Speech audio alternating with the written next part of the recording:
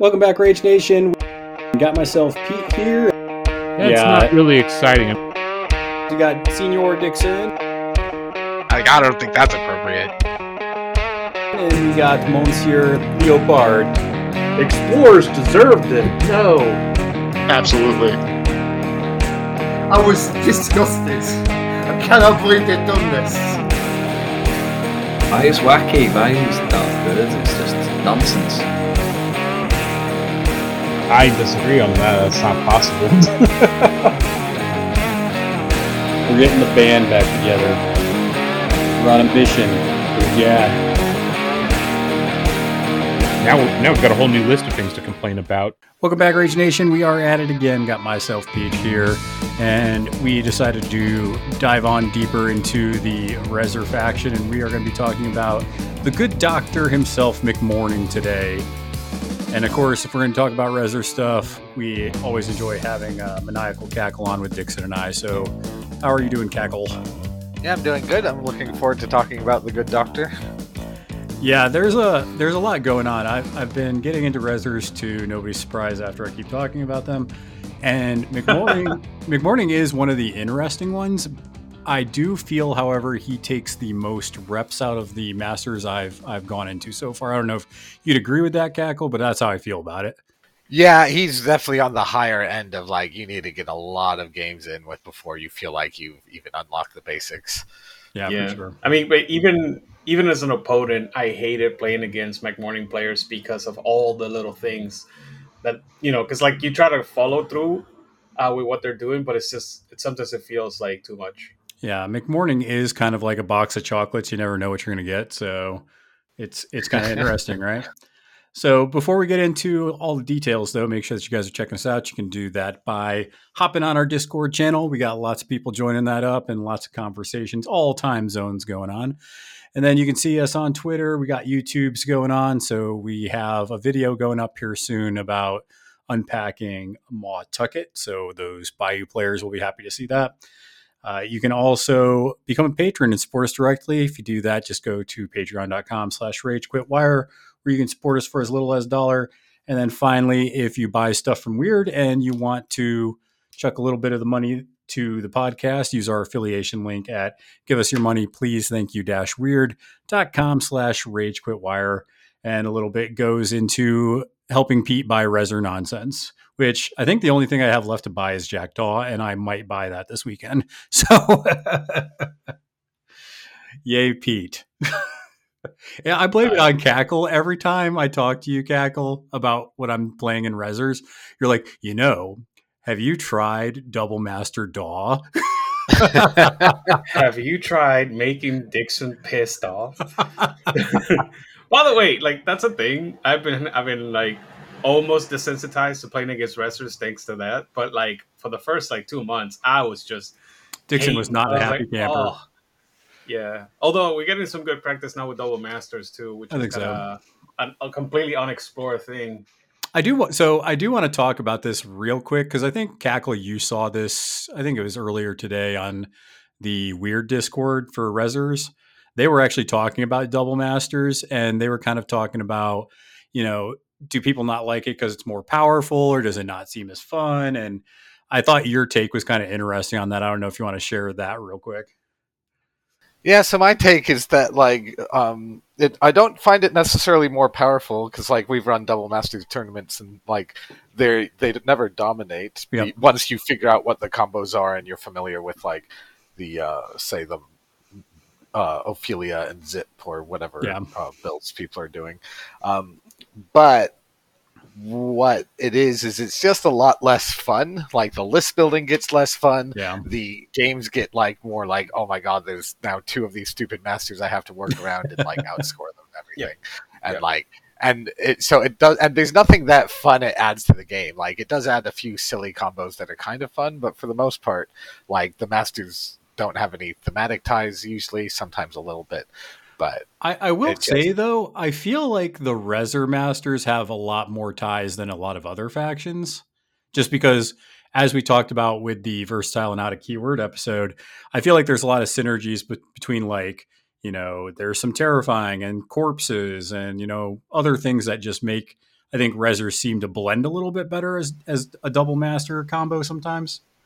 Yeah, I think Rezzers are especially good at finding interesting combos that are pretty viable and synergistic. And honestly, since I've been playing a ton of Molly, I feel like Molly just is like, I'm going to give this master a better hand. And That is, by the way, that's like the bane of my existence lately. You taught him how to play Molly, and now I have to like go through like 13 cards a turn every single game.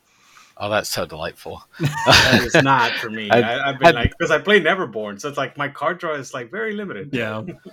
And that's what makes Molly so good at Double Masters, is she just funnels resources into elite models. And so you grab a Yeah. master, and you're like, oh, And, I now have the resources And to we're destroy. not talking about this master today, but I think it was you, somebody told him to play Von Stuck, and I went through Von Stuck and Molly's card draw, and like I barely squeaked out a win, but holy that was crap. pretty. So because I played Brody last night, and he ended up winning it because it was kind of an interesting game against Asami. But he ended up winning it. But the funny thing is, I was sitting there, and he was drawing a crap ton of cards too because he was playing that Russian list. So I was just kind of like, yeah, I'm going to cheat because I'm going to draw cards. He's like, well, I'm going to cheat because I'm going to draw cards. I'm like, yeah, we both get to draw cards. This is fun, right? Okay, I don't know this one. What's the Russian list? Oh, it's the one with Asami, and then you bring like the girl that summons the paper demon Minako. things. Yeah, and then you bring what's her face, Gwyneth for card draw. Gwyneth for card draw, and you summon like turn one. You summon like three things. You summon like two paper demons and probably whatever the spider demon is. So, yeah. It's like 19 stones of summons turn one. Yeah, it's pretty good. Jesus, that's oh my god, that sounds horrifying. Yeah, and he double mastered Misaki, and I was like, I should have totally banned Last Blossom, so I didn't have to deal with it. But I mean, we had that conversation. I remember Landon saying, I wouldn't worry about that. So, keep in mind, I was playing Von Stuck with Valedictorian out of keyword. Yeah. So she made pretty light work of the Valedictorian. Oh, yeah. Oh, yeah. But we're going to be talking about McMorning today, so let's go ahead and hop into that. Yep. So McMorning, I feel like he's had an interesting kind of arc in M3E. I feel like before titles came out, he kind of pretty much the only time you saw him is if you thought you were going into armor or something with like a lot of techie stuff, like hard to kill, hard to wound, all that. I mean, the title definitely was a huge bump, but the thing is, his crew didn't really have anything other than the nurses that was like scary. The nurses basically help like give him focus and heal him and stuff, and the rest of the crew is kind of just, okay, what do we do, boss? Yeah, so like they rely heavily, from what I remember, on the Dead Rider. So I don't know about you, Cackle. What do you remember about him in like GG0 or 1? So with McMorning 1, like I liked him into Guild before he got power crept by titles, I think, and Arcanist seemed pretty good. And the thing about his crew is like the Flesh Constructs and the Kentorai are both really mobile because they can both do 3 actions, like ride with me in 2 actions, or the Flesh Construct has the fast. Yeah. So it's a surprisingly schemy crew, which I think threw a lot of people off because you expect it to just be really good at beats. Yeah. But like McMorning would run around and murder their scheme runners and be like, oh, you have like an armored hard to kill scheme runner? Well, it's dead. Yeah, I did that with so once again, talking about double masters, I brought him with Molly, and I did that because I played against Von Schill. And I was like, oh, you brought these cute little, free corpsmen, and oh, cool, they got boots. Well, here's a doctor. Have fun getting wrecked. Goodbye. Yeah. He'll take down Eric like it was his job. Yeah. Like super fast. And the other thing that the crew and the keyword does really, really well back before titles and the original keyword is it has so much healing for such massive amounts. Like those heal 5s are real easy to set up. The reverse metabolism is great. Yes. Yeah. The Chihuahua being the best healer in the I remember that in the early parts of the game on GG1 and 0, he was the best healer because he'd be like blood poisoning, heal 5. And he's just a Chihuahua, and you're like, what? What? And heal 5 is just so insane. The flip side is the crew's all like defense 4 and like Yeah. squishy as fuck. So like, Yeah. if you have the damage, you can burst them down. But if Isn't you that don't like have the biggest strength of your entire faction, Resurrectionists, is you are very good at hitting because you pretty much always have focus and a whole bunch of pluses and stuff. But everything under the sun will also hit you back.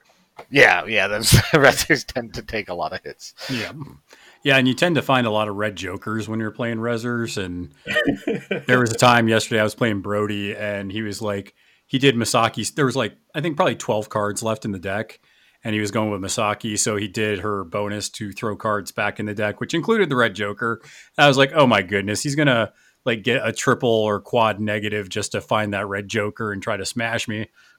I thought that was only by last models. Oh my god, that's disgusting. Yeah, it's annoying, but yeah, I like McMorning one. Like I said, he's good to kind of like, I'm playing against Hoffman. Let me go ahead and bring him. If you're playing in double masters format, anyways. I don't know if I would, especially in this gaining grounds. I don't know if I would declare McMorning into some of these pools, but McMorning 1, I mean, because I think as we talk about McMorning 2, he just does some interesting things that I like a lot better. Yeah, and the thing with McMorning 1 is I always find it difficult to build a good list that's good at scoring and can withstand the enemy team at the same time. Yeah, I think when I was talking to you, Cackle, on Discord, you were like, well, you could just bring McMorning 1, bring 2 nurses, and then just bring like out of keyword and versatile good stuff. Yeah. I've done that, and I always feel like it's just slightly under the curve and not quite there, but it's still a pretty good list. Yeah, you could run it. I think it's because it's like very centralized. It's not very I don't want to say adaptive. It's like, they can't like once you deliver the payload, it's kind of hard for them to like, okay, I need to go to this other place and do the same thing again.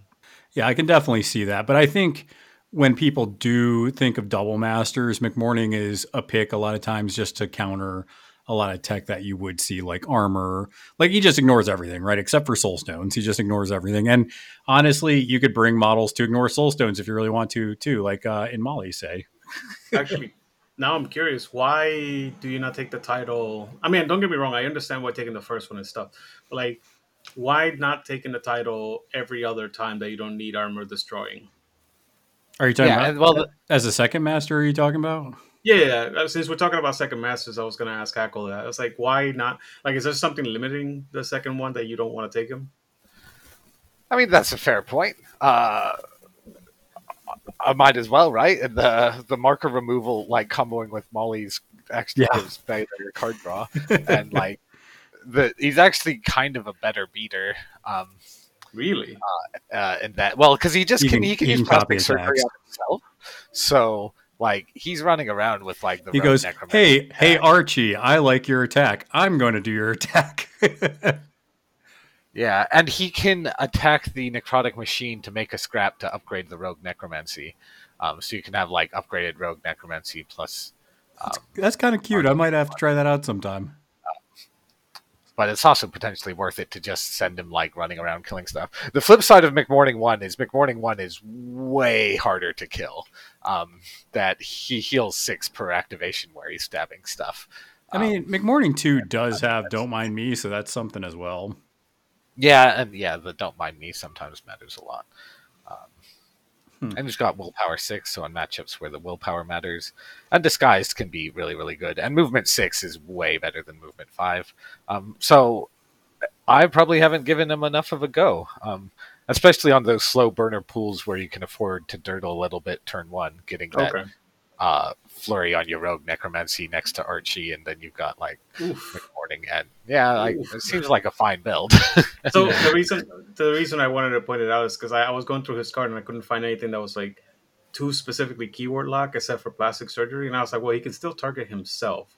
That's how I usually play him anyway. Yeah, so is there a way that he can also make since the rogue necromancy works with both Molly and him, and I'm purely asking because Pete is playing in an environment that's going to be double masters friendly, so that's why I was curious. Yeah, and the other thing to consider with McMorning 2 as a second master is any crew that plays with corpses or markers makes his Twisted Genius Yeah. Flesh Construct summon. Oh really wow! good. So like I've seen the Riva 2 McMorning 2 lists, and those are fun. I used to do a Yonlo before his nerf. I did a Yonlo 2 Toshiro McMorning 2 list that was just like, I'm just gonna summon all the cards because I draw like 2 cards, or like Yonlo became I draw 3 cards at the end of Yonlo's activation when he was near McMorning 2 back then. Oh wow! And then you had all of McMorning's combos, and it got pretty silly. Yeah, and I think the thing that, and we kind of alluded to it right now, but talking about the insanitary title, I think his stats are pretty decent. Obviously, Disguise Don't Mind Me is good, but I think the things that really kind of start making his crew sing as we kind of go through what he does is, one, he does put out upgrades, so we'll go through those here in a little bit, but he has Horrendous Corpse, so when something dies with poison 3 or more, it basically explodes with a 2 pulse and everything gets poison 1. And then you can drop a scheme or corpse marker within 2 of wherever it died. And then the other thing that kind of really goes off in his crew is the reduce, reuse, recycle. And that's just when a marker gets removed, you can choose one of 2 things. You can either, when it gets removed, put it down within, I think it's 2 inches of McMorning, or you can draw a card. So it lets you kind of keep reusing markers or draw a card, and you can do both of those once per activation. So you can do each of those. Okay. And Yeah, so you those- do draw a lot of cards. Well, yeah. I'm just sorry. I'm just giving it some thought because I'm still stuck on that question in my head, trying to figure out if this is a good pick for you too. Just every time. Oh, I'll try it. I'm going to try it with Molly for sure and bring the Rogue Necro and see what we can do. Yeah, because the shtuck, I saw the strength in that. That was really cool, and I'm just wondering, is there something better than this? Yeah, we'll check it out. But yeah, I don't know on the front of card. I think that's kind of what stands out, and it's cool though because usually when you have somebody like a master who wants to manipulate markers or wants to move markers, whatever the case is, they usually don't get to put the markers out, but McMorning can actually put the markers out himself with his rusty tools, which is really cool because it has that amputation trigger. So the model you attack, you just get to put out a marker. Yep, and if it's an experimental model, he just basically heals him. Yeah, gives him 2 poison. It's just so. I mean, I think like the best thing about him is you have to remove more than, I think it's 3 or more corpses as an opponent for him to actually be at a negative or something stupid like that. What do you mean at a negative? Oh, because like you remove 3 corpses and then he'll use one of them to draw a card, another one to drop a corpse, Yeah. and then finally the third one does nothing. Yeah. And that's what I mean. Like you have to remove more than 2. Yeah, get some to make value. to make removal hurt, you have to remove basically more than 2. You're right. It's so dumb. Desperate Plot, that's the thing that actually puts the upgrade onto a model. Basically, you have to run over a marker. So you run over either a scheme, scrap, corpse, or I think a terrain marker. And when you go over them, you remove it, and it puts an upgrade onto the models. And Cackle, these upgrades are pretty entertaining, I will say. Screw the one that puts out damage, poison to everything that's in the same piece of terrain. Are you talking about excess fat?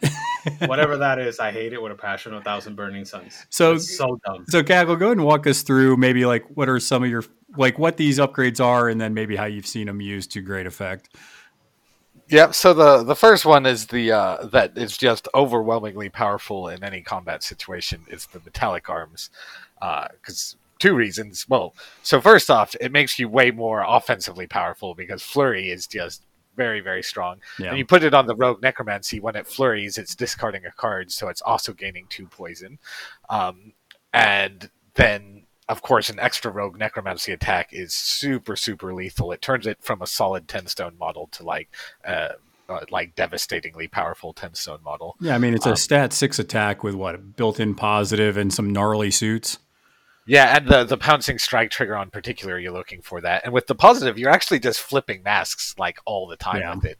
And with the card draw, you can cheat masks as well. So I've had a turn where I've done 6 pouncing strikes in one round. Yeah. So it was just, and obviously my enemy crew was no longer there at the end of that turn. So it's extremely powerful, and on other models it makes a lot of sense too. And then defensively, you've got your too many arms. This model gains +1 defense, because if anyone's heard me talk about the forgotten keyword in its problems, it's that defense 4 really fucks up the crew. And so the rogue necromancy going from defense 4 to defense 5, suddenly it's defense 5, terrifying, hard to kill, hard to wound. Yeah, and the last part of this that these upgrades have is they have the ability to discard the upgrade to reduce damage to 0. So, I mean, if you're taking damage, you can just go, I'm going to get rid of this. You drop 2, you reduce 2 of the damage, and then it usually drops a marker as well. So in this case, with the arms, you get to drop a scrap marker, which is cool because you can essentially use that next activation to put it back on something. Yeah, and that's a really big deal, especially with hard to kill on the rogue necromancy. Yeah, you can time it so that you make hard to kill as awkward as possible, especially because it reduces by 2 to a minimum of 0. Oh, yeah. So it can potentially negate a hit entirely. Yeah. And it really makes those kill calculations. And then if you survive with hard to kill, that blood poisoning comes in for that heal 5 on the rogue necromancy, and your opponent's like, Jesus Christ, I just tried to and it's back. Funny thing also with that same upgrade is like the one ability that almost everybody forgets is a +1 defense, and it's like the least important thing in that upgrade, and it's still great. Like I've played against it wasn't for the flurry obviously, but they put it on the stupid curator, and now it's defense 7, just walking into the middle of the table. It's just being annoying, dropping that stupid slime. And with the curator, when he is in base contact with models, they take the poison damage instead of him. So he's actually really, really scary that way. So this upgrade... Oh, sorry. No, that was... Yeah, so that I hate playing against that because of that. It's like incidentally, it's like, yeah, he can attack me 3 times, whatever. But like the fact that he's not dying and he's feeding your crew and it's killing me at the same time, I'm like, this is just a 6-point model. What is happening here? Yeah, and so that's the metallic arms is overwhelmingly powerful. It comes at a very high cost because you need scrap, which is pretty hard to come by in Rezzers. You basically have 2 methods. One is you hire the Corpse Curator, which is like a 6-stone investment. Corpse Curator, really solid model. I think it's really well designed. I really like it. But at the same time, it's a 6-stone cost. And with McMorning too, the hardest part is the list building because you want 150 stones of options into your list, and you're like, okay, what are the 50 stones I'm taking this time? Like, figuring out what to take with McMorning 2 can be really tough, so fitting in the more mandatory models that you're fitting, the harder it is. Or you can amputate, but what I find with McMorning 2 is I really want to have that support turn 1, where I'm buffing up my crew, but I only get 3 actions to do that. And then turn 2, I'm wanting to turn him into a monster where he plastic surgeries and he runs into the fight and he starts killing stuff. So then with that playstyle that I do with him, you've only got 3 actions where McMorning is doing support actions. And if he has to amputate something and upgrade it, you have like 1 action left to summon, but then you want more desperate plots, so you want more upgrades. So it gets a little bit tricky to balance, but you can, especially one of the tricks you want to do is if you can charge and amputate turn 1, that means McMorning's further up the board for turn 2, so you've got your efficiency there, and you've now got your marker, so you can upgrade your Rogue Necromancy. And you can reuse, recycle, reduce, reuse, so you get that marker back, and then you can use the mass trigger on Desperate Plot to upgrade another model with scrap, if you wish. Yeah. So, like, it's incredibly powerful, so it's... I'd say 90% of the time that I've played McMorning 2, I'm taking the Metallic Arms upgrade because it's worth the investment. Yeah, I think that's definitely a big one. And then I think the other one I put out the most is actually, it's kind of a toss-up. If I want something to get a little faster, so like on the gassers, I've tried putting extra legs on them to get the extra movement. I've also put the extra legs on the what are they? The undead centaurs or the Kintaro, whatever. Kintari, yep. They're pretty good with that because then they get charged through. But I've also put the spare head on the gassers, so that gives them chatty for whatever reason. But if they die, they drop a ski marker. So I'm kind of like, I treat them as I'm going to go scheme with that model, and if they die, I drop a scheme. They're kind of like a flying piglet, right? Except for they're a poisonous, filthy little demon thing. It's a gremlin. Yeah, exactly. You can just admit that it's a little gremlin. Yeah, it's like a little gremlin or a little undead baby flying thing. I don't know. Yeah, and these two upgrades are the easiest to get out, so the investment you have to do is extremely low, because Yeah. extra legs requires a corpse. McMorning has so many corpse engines, you're Yeah. probably bringing a corpse. And so then they can just replicate after that, so very easy to do. And spare heads requires a ski marker, like a model needs to interact turn one, and Yeah. it doesn't even need to, like, you just have your little guess or interact or whatever. So that's really worthwhile. The extra legs, +2 movement. Flesh Construct is my favorite model for this because it gets that +2 movement on all its movements, and so 3, that's 6 extra movement in the turn. And that charge through is so powerful because you get to I'll staple Archie's attack, do the blast damage, and have a charge through for my straight flip, and so I tend to kill enemy schemers turn 1 with that. It's been pointed out to me, and I need to try this more, is Kentorai have the frenzied charge ability with a 2-inch engagement range. So Kentorai, you can get that charge through over and over. You can combo that with Sloth to have a fast Kentorai taking 3 charge attacks that are getting that positive to damage that are a 3, 4, 5 damage track at range 2, so you can do it over and over. Definitely a combo worth trying that I haven't had an opportunity to give a go to yet. Yet another reason for me to murder Sloth. Yeah, and then so that charge through and that move, those I think are pretty clear why movement's good and positives to damage flips are good. Oh yeah. And then the spare head, like you said, that chatty aura seems really good, but what I struggle with is that when I want to put the spare head upgrade on models that are a bit weaker. Because, as you said, the value with the spare head upgrade is when they die, they drop a scheme. And if you have the horrendous corpse going, which is if they have 3 or more poison, they drop a marker, they get 2 scheme markers when they die. So oftentimes, like, I'm sitting there being like, oh, fuck, how do I make sure this model dies? So I get my 2 schemes into position. You can drop an ensnare, set up for an ensnare, for instance, and just drop 2 ski markers next to a model. All sorts of things. Even just taking a single damage, you don't necessarily need to kill the model. A single damage gives you the opportunity to reduce it to 0 and drop that grotesque core ski marker. Flesh Constructs can do that with their Reckless. I find it a little bit clunky, so I don't often do it with them. Yeah. But it's something worth playing with this Gaining Grounds, I think. Especially with Horrendous Corpse dropping markers. Yeah, and get into... I would say, do you get anything out of the excess fat upgrade? That's the one I've had the least amount of success with. Yeah, so excess fat, Trail of Slime, it can make terrain in base contact with this model as hazardous, damage 1, poison 1, which is incredibly good sometimes, especially if you're one of those metas with like these huge honking pieces of terrain and you define them as a huge lazy river going across the entire board. Yeah, so like you should define those as multiple pieces, but not all. Yeah. So break it into like little brooks or something, like have Yeah. little paths in between. Like I love that they started doing that in the maps in freaking Basel. But this is the upgrade that I hate the most. So it's shocking to me, Pete, that you're saying that. Well, I haven't found a good, like, the time that I tried using it, you were like, oh, you need to be in terrain to get that effect. I was like, oh, well, I didn't set this up at all. Oh, okay. Yeah, no, definitely has to be set up. The most powerful use for it is that you can put it onto a curator, and you get The sludge it gets marker. its sludge marker, and then the sludge marker is always hazardous, damage 1 and poison 1.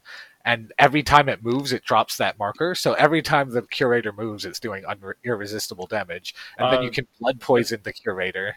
It's poison 2. It's damage. Oh yeah, sorry, poison 2. Yeah, because it has a plus symbol, so it stacks. Yeah, so you're just like, you are, and then, so if you use it twice on someone, they're taking 2 damage, and then the poison 2 becomes poison 4 because they've taken it twice, and that's another 2 damage. So like, it's just a lot of damage that your opponent isn't even responding to. Yeah. So like, Yep. it's quite powerful. Although then your opponent's going to see that and they'll be like, "Fuck, I'm just going to kill the curator." Yes, no, so- I agree with you, and I like that's the point when I'm like, because I've had games where I'm like, well, the curator is far back, I'm not gonna like go after him or anything, and then somehow they move him before he activates, and then he brings that stupid Trail of Slime thing with that upgrade, and it's just like take four. And I'm like, what is happening? What the hell is happening? Because it's in unresisted. So like he Yeah. drops it on 2 models, and like it's 4 damage for those 2 models. Not counting armor and all that stuff. Yeah, and so it really does a lot. The reason I don't use it much is what we talked about before of the investment of the marker. Yeah, because you got to have a crow with the corpse curator to get that out. Yeah, so you need a terrain marker. So your options are carry on emissary, Which is a cool 10 stones. Yeah, it's a huge 10 stones. It is cool though, because when the carry on emissary makes its coffins, which replaces into a mindless zombie, you've got a mindless zombie for the crew. It's true. And then when the coffin marker is removed when the zombie appears, which means you're drawing a card. So like, it's got synergy with the crew, but I don't find it's quite worth the 10 stones, but I would like to play with it more, especially because I just finished painting my Seamus avatar. There you and go. so like I'm going to use the such a Seamus cool avatar model. with it. Yeah, right. I really like it. So it's worth tinkering with. And the other efficient way you can get it is if your opponent produces terrain markers near you. Like if your opponent's like, I'm going to throw ice markers near your base near you, then you can be like, okay, I'm going to make your ice pillar into a Trail of Slime. Yep. Upgrade for myself. Nice. And if you use the corpse curator to make the sludge, the problem is you need to make the sludge turn 1, so you have to find the crow turn 1. You upgrade the curator, but then you don't have your sludge marker anymore unless you're using your only recycle reduce reuse for that turn, which I often am using on a corpse. This actually makes perfect sense why I hit it, because I love playing with like the emissary and titania and stuff like that. And I remember what I played against him, but there's very high chance that I have one of those masters in Neverborn that drops a marker. So Yeah. he might have just used my own marker. You might have helped him out a bit. That's exactly Yeah. right. So that's something for the listeners. Well, yeah, to 'cause if you put one of your, don't feed into him. Yeah, if you put one of your underbrush markers like right near the deployment zone, it's like, well, cool. I'm going to move this model over it to get the excess fat upgrade. Yep. Yeah, and that's the thing about playing McMorning is like every single one of his options almost is like this thing is really good in this circumstance, but it has these really big limitations here. Which, Yeah. by the way, fantastic design for a game to have. Oh, yeah. And so when you're like, oh, here's a situation where the bad stuff doesn't apply and the good stuff does, and then you're like, oh, this is actually powerful. And the other thing I wanted to mention about this and the other upgrade is this one gives you +2 to all simple duels, which sometimes that really matters. Like if you're against Tara, for example, suddenly +2 to simple duels. Eclipse the Void is really good. Yeah, And especially then, since your willpower sucks. yeah, and Spearhead, this model gains +2 willpower. Like that can be really, really impactful. I mean, And people And this people that don't it bears play repeating. upgrades. Well, I was going to say, Dixon, before you say that, you can put multiple upgrades on one model. So not always the way to go, but you can do that. Go ahead, Dixon. oh no, not you anymore. cannot. They Oh, eradicated. really? Yeah, you have to Yeah, discard all other appendages. Boo. Does it say it on his card? Yeah, so No. that was one of the things I was going to say. Oh, and if there I it could is. have a little rant about it, because when they errated McMorning 2, it was for broken plastic surgery Yeah. combos with out of keyword stuff, and Mm. he had a lot of out of keyword stuff that was like breaking the game. But for whatever reason, they were like, let's nerf his keyword synergies at the same time. Let's like bust. And so they nerfed the hell. And I found like his keyword was a lot more worthwhile using when you could upgrade him multiple times. Yeah. And I don't think they were over the top at that point because you were investing an insane amount of master actions to getting Yeah. your crew to the point where it was slightly better than other crews. So it's like, okay, my crew's slightly better than yours, but my master's done nothing all game. So like, I found it pretty balanced. And then that was when these upgrades felt a lot more worthwhile because you could be like, oh, I'm against Tara. I'm going to really invest in my Yeah. Rogue Necromancy, so it has 9 willpower against her duels. So my Rogue Necromancy doesn't just die. That's what I was gonna point out one more time. The Rogue Necromancy is a perfect example because like most of your beaters and models that are actually out there doing scheming and beating and all that stuff are willpower 4 or 5. Yeah. And because of that +2, it makes it so that Glimpse or like any of my, movement 15, movement 13 duels goes from like, oh, I need an 8 or an 11 to like, I need a 6 or a 9. That's significantly better for you. Yeah. So do not dismiss that +2. It just translates to a lot of card efficiency in your hand. And it applies to Terrifying as well. Yep. The only problem with that is that McMorning's so brutally good against Terrifying already because Killer Instinct is really good with the crew because it recycle, reduce, reuse, lets you reuse the corpses. Flesh constructs are ruthless. I don't know how many people have noticed this, but flesh constructs are ruthless. And I've killed so many manipulative models just being like, I'm going to charge you from across the table and you haven't activated yet. Well, not only that, you have the built-in positives with the Rogue Necromancy, and you can copy that to models. So that's good. Yeah. So it's real solid. So it's worth paying attention to what is this giving me a bonus to. The +1 defense, the +2 willpower, the +2 move, and +2 simple duels, again, are all things that are sometimes okay and sometimes like devastatingly strong. And so and I know we've been mentioning plastic surgery as bonus, but just to go into it specifically, basically all it does is it says, hey, here's a friendly experimental model I'm putting this on, and then I choose a model, a non-master model within range, and you get to staple their attack onto that new model. And that's why it's good. Yeah. I mean, McMorning giving himself the attack of the Rogue Necromancy is pretty gross. McMorning hopping around the board like a Rogue Necromancy is pretty nutty. Yeah, so should we quickly cover some of the combos for plastic surgery then? Yeah, let's hit it up because some of them get pretty gross. Yeah, so my favorite turn 1 combo is I take Archie's attack, which has the blast trigger on a tome, which with your turn. And we hear everybody on the internet laughing because you have to mention Archie in a non-Archie episode. Yeah, any crew, I'm going to be like, this is how Archie is good for the crew. As long as the crew has card draw, because you need that card draw to find the mask. So you put his attack on there, and that tome. Well, first off, it's a 3/4/6, and it's probably the best model with the Severe 6 attack in the faction. So I like that. And you combo Severe 6 with Charge Through, so you can guarantee that you're hitting your Severe 6.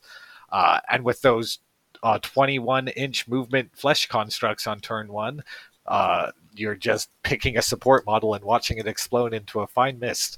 And if that support model is next to another model, say, last time I did this, it was an Iron Skeeter with Earl next to it. I did 6 damage to the Iron Skeeter, and then it blasted 4 damage onto Earl and killed him turn 1. So that's so funny. That sweeping really strike is it's a heck of a drug. Yeah. The most hilarious part is like you can do this with a Kentari. Like literally everything that you describe, you can do with a Kentari. And that model is like speed 6 base or 7, something stupid. Yeah, 6, I believe. Yeah, he's not expensive. I mean, I guess he is. I think people usually do it with the flesh constructs, Dixon, because we haven't gotten into Twisted Genius yet, but you can summon those little buggers back. Oh yeah, for sure. Yeah. It's just I'm just like because like the Kentari is, in my opinion, a bad model, but he is fast. So it's like really funny to see this bad model just being suicided. I'm fast as F, boy. I'm fast as F. Yeah, that's just I don't know. I just find it hilarious. Yeah, and I think they have a lot of potential, and I haven't given them a fair go, particularly because of Frenzied Charge. Like you can charge one support model, kill it, and then charge the next, for instance. Correct. Yeah, I think. But the flesh constructs are like if I hire one, it's 1 stone cheaper, and then I'm replacing it by continuing to summon more. So I've liked the flesh construct so far, but I want to give more. I think another one that is we've already talked about it. The other combo that we see a lot is it's usually it's not always the flesh construct, but definitely the Rogue Necromancy's attack, because that thing it has 3 triggers that you can choose from on the Rogue Necromancy. Yeah, the Rogue Necromancy is just the generically most powerful attack. Because stat 6+ is, as far as I know, the best stat in the game for anything. And it's got Puncture, Pouncing Strike, and Infect. Yeah, so like infect results in extra damage. Puncture, like you're just like, oh, I guess I'm casually severe fiving you, Yeah. or even moderate 4. Like, okay, I'll take it. Yep. Um, And pouncing it's one of strike. the few models that is not a henchman that can actually hit things like the Jade Rabbit. I have never seen somebody so angry as a rogue necromancy attack pouncing striking like 2 or 3 times in an activation. Yeah, and so again, like this, if I could, the single most powerful thing that the McMorning crew does is this attack, the Savage Bite. You're doing an extra one because of your flurry.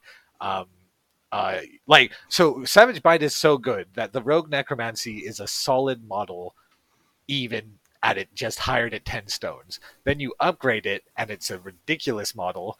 Um, because it's then defense 5 with flurry. And yeah, this pouncing strike is one of the biggest reasons that stat 6 plus you can dig for it. And something else to note is henchmen and masters can stone for Yeah. it. So McMorning 2 fucking loves this attack. That's my standard from earn 2 onwards. This is the default most powerful thing to do. Is you copy Savage Bite, you run like he can run 13 inches and attack something. Pouncing strike to the thing behind it, does 3 damage to it, attacks it again, possibly with a pouncing strike. And a really nice thing about pouncing strike is it does not mention the target, which means that even if you kill the model you're attacking, you can pouncing strike away.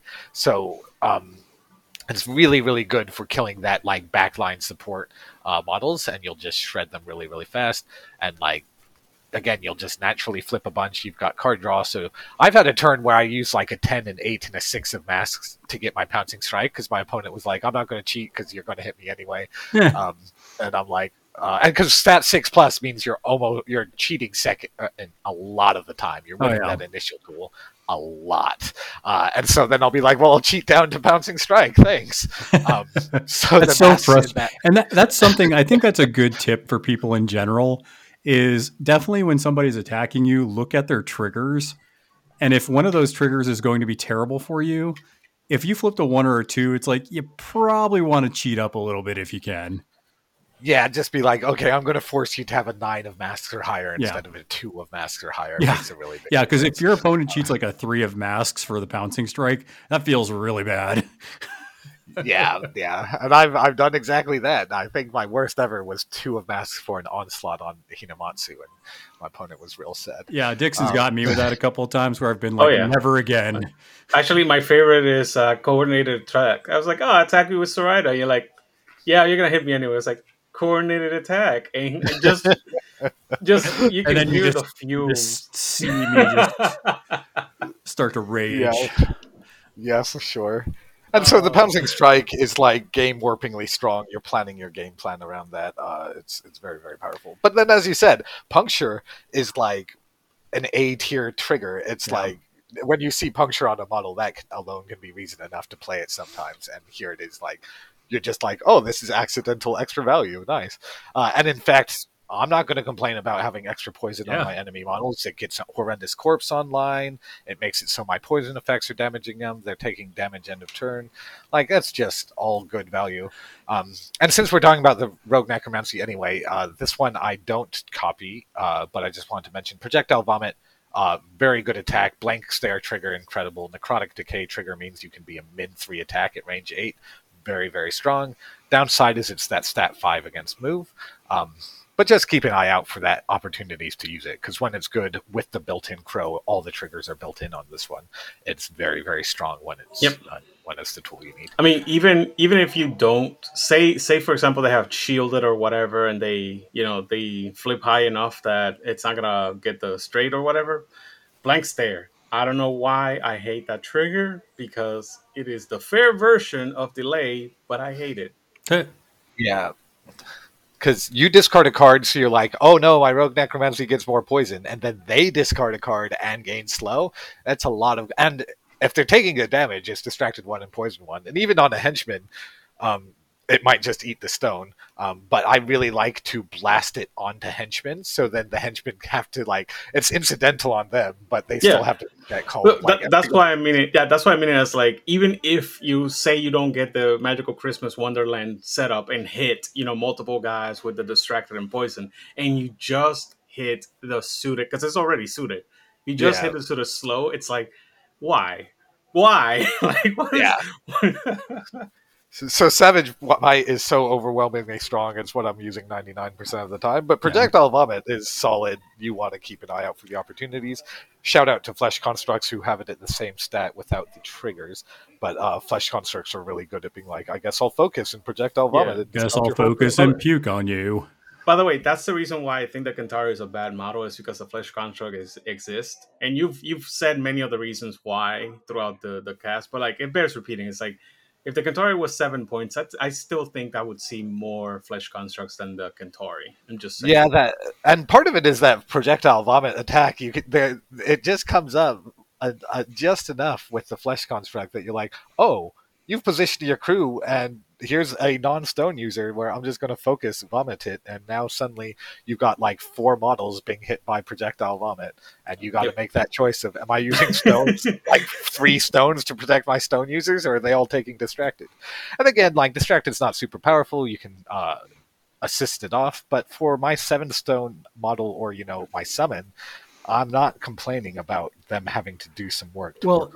Here's the thing here's why I don't feel bad about, because you can only do it once per turn. You can't put multiple copies of an attack onto a model.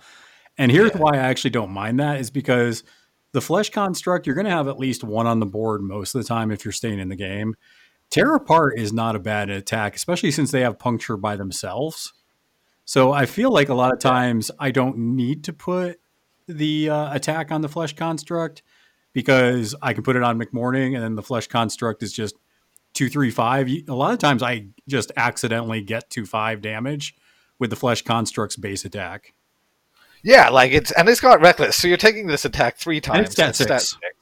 So like 3 stat 6 attacks on a 7 stone model or summon, a bit above the curve, I'd say. It's pretty good, especially because we didn't mention, but the summons, what makes McMorning's summons very special is he doesn't spend a card for it. We were talking about Garagamo earlier.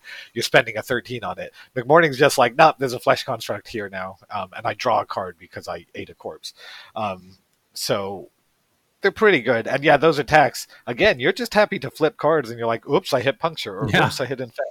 And sometimes, oops, I swallowed you whole and I just healed up. And then I want to say one in 3 times that this model activates right next to somebody, there's a fairly good 1 in 3 times. Like a third of the time, you will get that. Oh, my model just did 10 damage in an activation. Yeah, like it happens, and I'm talking about 3 attacks. Dixon, you and I played where I think one of my Flesh Constructs. What were you playing? You were playing something, and the Flesh Construct just blew up a model. I think it Red Jokered onto it, and it did 6 damage. And you were just like, okay, this is fine.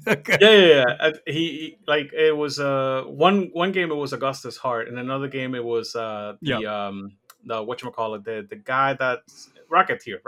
Yeah. And you did that. It was Augustus, and you're just like, okay, Augustus is going to die turn 1. This seems fine.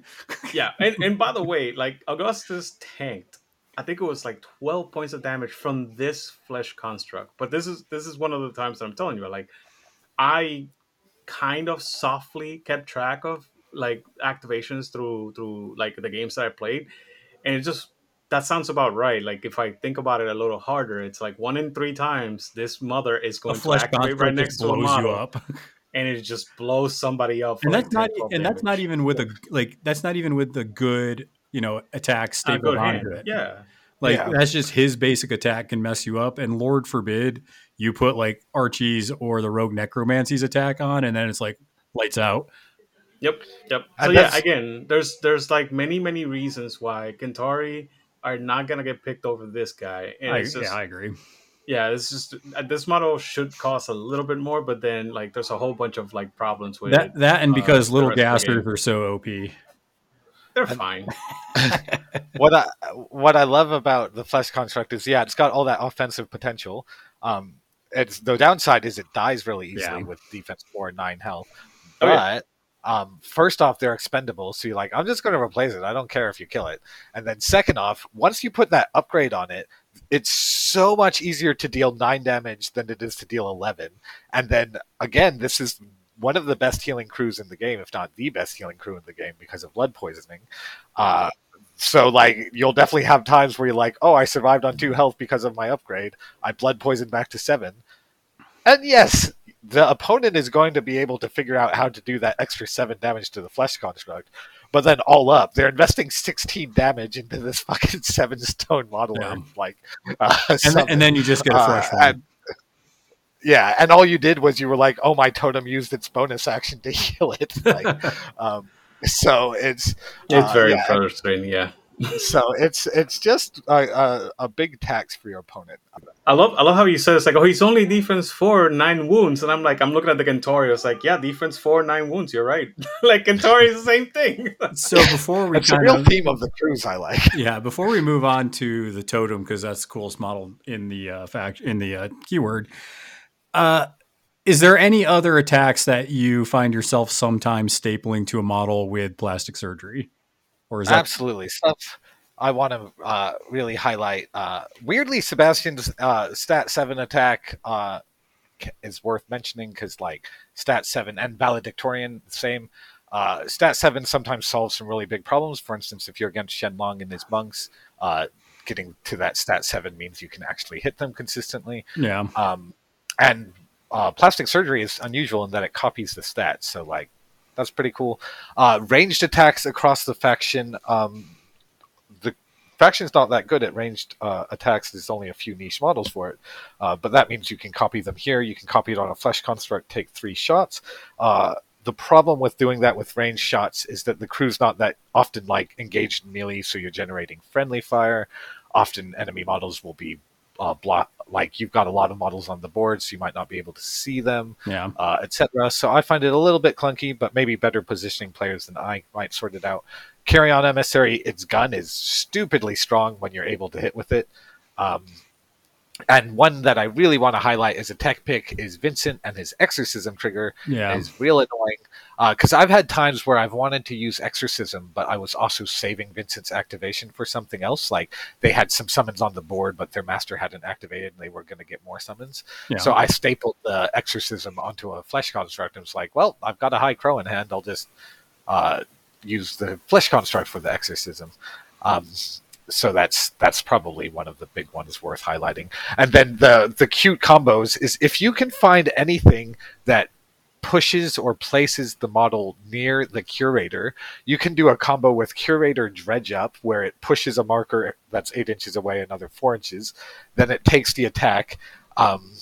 And if you then get the Reap trigger, for instance, on the Dead Rider, it will then push the model all the way across the board into the Curator. So it's just like this insanely huge range kidnap. The suit's not built in, so I don't know if Rezzers currently have any. Maybe in the next expansion that have a look out for. If you can find something that says, place the target near this model that's built into the attack, the Curator kidnap combos are going to be, especially your turn 1 where you're looking to be like, oh, there's a model overextended there. I'll just do a kidnap. Get over here. Yeah, so there's combos like that are always worth looking out for, and I'm sure I've missed them. There are so many things in the faction, but yeah, those are the ones that really stand out to me. All right, well we've already mentioned the Chihuahua. So looking at the totem, it's probably the most adorable, terrifying totem in the game. So the zombie Chihuahua, what do you love about it besides healing, if anything else? Oh my god, this fucking guy! I love him so much. So you're saying it's worth killing the Chihuahua then? Oh my god, always kill the fucking dog. Like my opponent. Dude, he's defense 6, size 1. I've seen this thing hide behind a bucket for like half the game. It's so frustrating. Yeah, and the turn. Yeah, so I'm going to mention a lot of good stuff on the card, and basically none of that stuff is going to matter because blood poisoning heal 5 is so game warpingly strong that its only job is to stay alive so that it can get blood poisoning onto your models. Dude, it's a bonus action. What I said about the bucket, I'm not exaggerating, because he goes over the bucket, does the heal, goes right back behind the bucket. I'm like, dude, Yeah. let me kill you. And it's so dumb. And so what you want to do turn 1 is you want to take the concentrate action with your Chihuahua, because you may need to do blood poisoning into concealing later on, and that's how you get your straight flip on it, because you only need a 5, but you really want this ability to go off when you do it. I will also note this model has companions, so you may have an emergency situation where you're like, oh fuck, I need to activate this model, get it close to the Chihuahua, companion into it, and then heal it back to full, and that's an annoying experience for the opponent, to say the least. And that's good, and it's the reverse of Molly's totem, where you have to activate the model, get near the Chihuahua, and then you can discard to activate the Chihuahua. But like you were saying, there's a lot of times where it's like, I want to activate my beater, I want to do some damage and kill you. Oh, let me kill you with 1 or 2 swings, go fast with the flesh construct, and then walk near the Chihuahua, discard, and have him heal me up. Yeah. So he's and that's exactly it. And again, like defense 6, he's actually super annoying to kill. I've had so many people like, wait, what the fuck? He's surviving what I'm throwing at him. But the biggest thing is the size 1. You hide behind terrain, you pop out, you blood poison, and you run to somewhere safe. But I do want to mention everything else. Annoying. Until then phase, if they declare a tactical action other than walk or charge, gain distracted. There's a lot of models that want to declare tactical actions. And don't forget, that includes things like disengage. Yep. And this model, defense 6, this model, and the Gnashing Bite. Gnashing Bite can give grab on trigger, target gains slow. Real annoying. So this model at defense 6 can go engage something, use annoying. If they want to disengage, they're going to get distracted. If they want to kill the Chihuahua, they have to get through defense 6. Honestly, they might be slow from grab on. I've never seen this thing actually matter. Well, that's the thing, is it would be useful, except the answer to it is they kill your Chihuahua, which again, because of blood poisoning, is so damn important. They're willing to cross the table to kill this thing. So I mean, literally, that ability needs to be reworked, because like it is the most useless ability in the game, I think. I've never actually been in position to use it, because the problem is like it's annoying, and you're like, oh, it turns out they want to kill my cheap models anyway, right? So it's like not too worthwhile. The grab on would be worthwhile, except you don't want it in a position to die. Except especially look out for this, like say around turn 4, that Chihuahua just being like, oh, sorry, you're engaged and slow now, can be really devastating. And at that point in the game, you're not really caring if they kill the Chihuahua. It's done its job. That wins games. You know for a fact that what you just described, that line of play wins games. Oh, you need 3 actions to get over there? Well, guess what? You're 2 down. Yeah, it's got the built-in infect trigger as well. So you turn 1, you can do some attacking of your own models to pop some poison on them, and then later on they'll heal up from the poison most likely. Yeah. That's how I like to get some poison on my mindless zombies for the horrendous corpse combos. Only thing to note is it is a severe 3. So against a hard to wound model, you have a 2 in 1,000 chance of flipping all those severes. Did somebody actually do that math? Oh yeah, I did the math. Yeah. So, a funny story about that, Cackle. I was playing against Dixon, and I was playing Molly 2. So, right, she has that sweet, 1-2-6 damage track, and I was hitting Philip and the nanny to draw some cards. I was like, cool, I'm going to draw some cards with Philip and the nanny, and I straight up flipped 3 severes on that stupid attack. And I was like, I guess Philip and the nanny's taking 6. Sounds good. I was like, you can stone for it. He's like, I'm not going to stone for that. No, I didn't have any stones at that point in the game. Oh, all I remember is that because he did that, I was able to kill Philip and the nanny and win the game. Yeah, well, no, I didn't give you the opportunity. I said, nope, we're done. Yeah, so without the hard to wound, it's about a 1% chance of that happening to Philip and the nanny, and then it comes off, and you're like, "What the shit?" Yeah. So just be conscious of that when you're attacking your own models. For instance, with the mindless zombie, you might kill it before it gets its horrendous corpse poison, which gets real annoying. So I tried to play to negate that possibility of my 1% failure rate. Yep. And then a horrific odor again pulses out poison. That's nice. Yep. I mean, it's that's a setup for your crew and kind of like a passive heal. Like the more important thing about the dog really is just the blood poisoning, but like everything else Yeah, working together with the crew is great in turns 1 and 2. That being yeah. said, I do want to talk about this stupid model, Little Gasser, because after plastic Oh, surgery, there's one more uh, combo on the Chihuahua I oh, wanted to sorry, go mention. for it.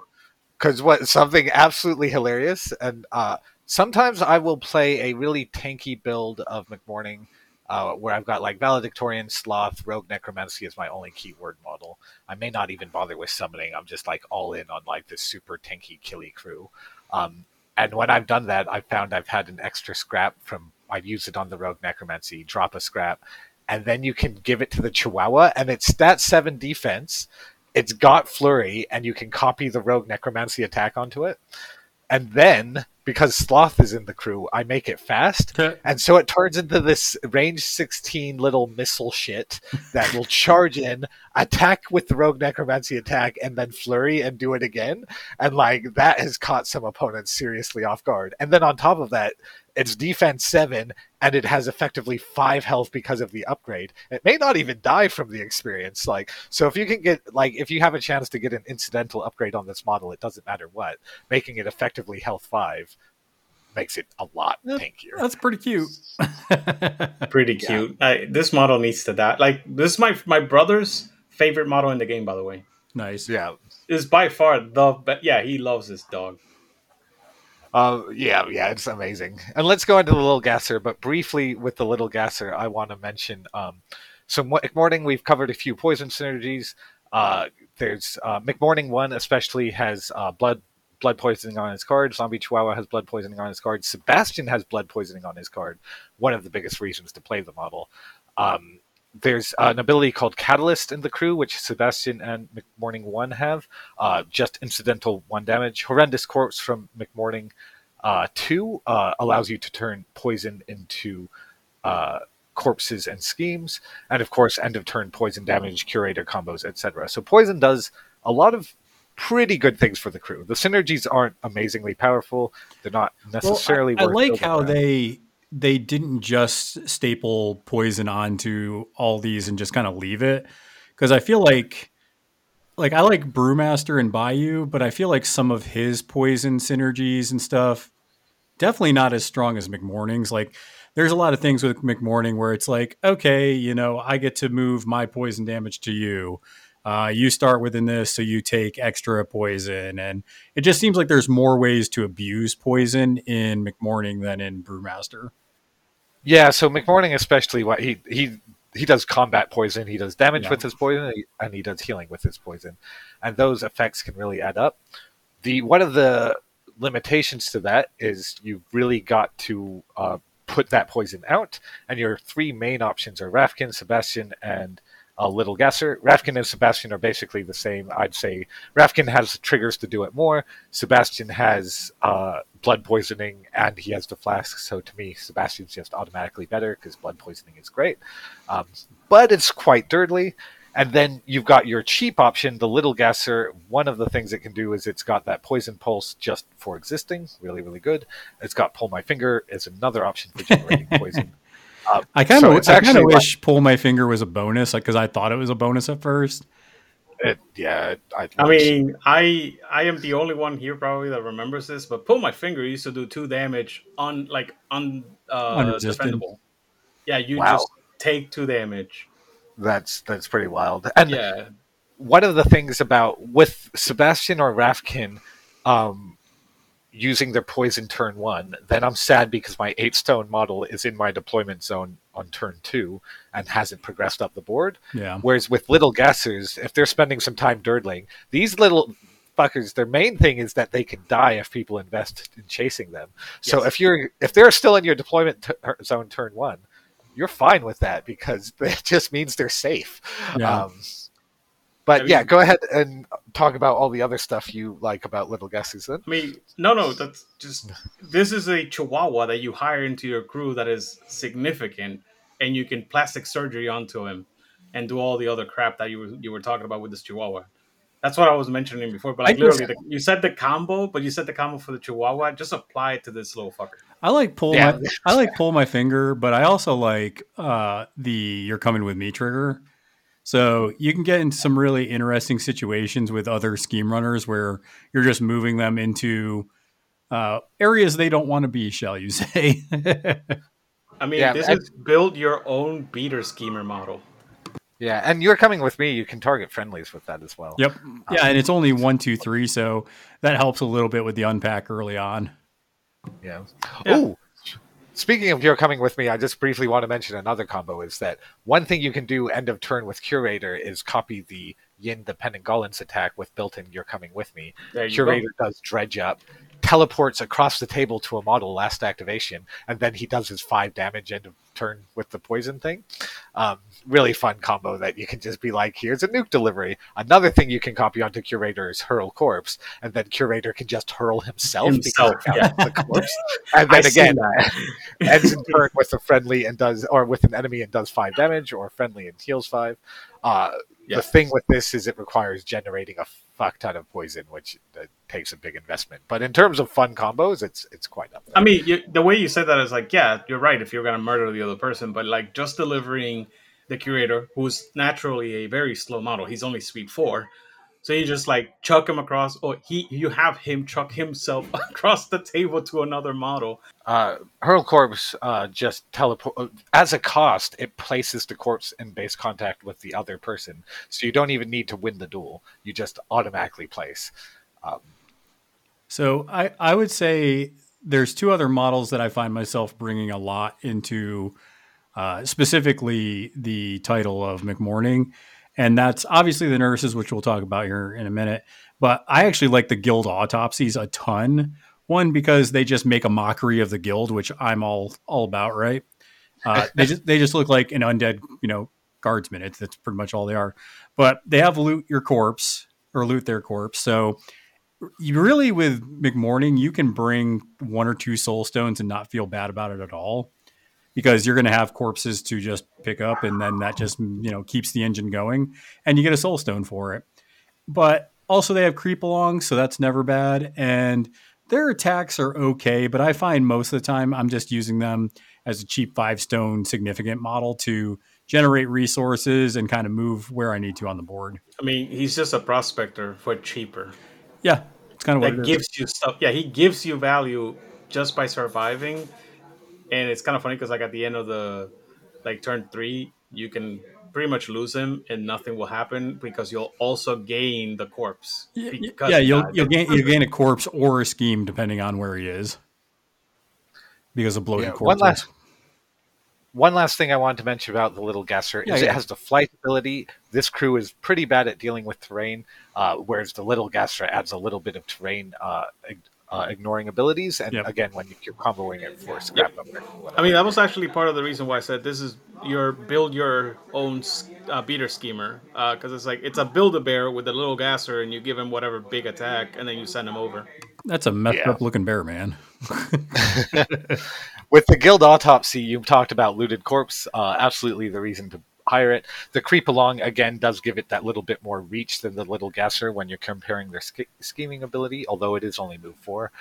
But you can do things like interact, move, interact, which can be really, really important.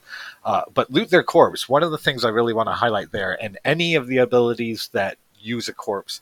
So we're talking Bet Noir's Rise from Corpse.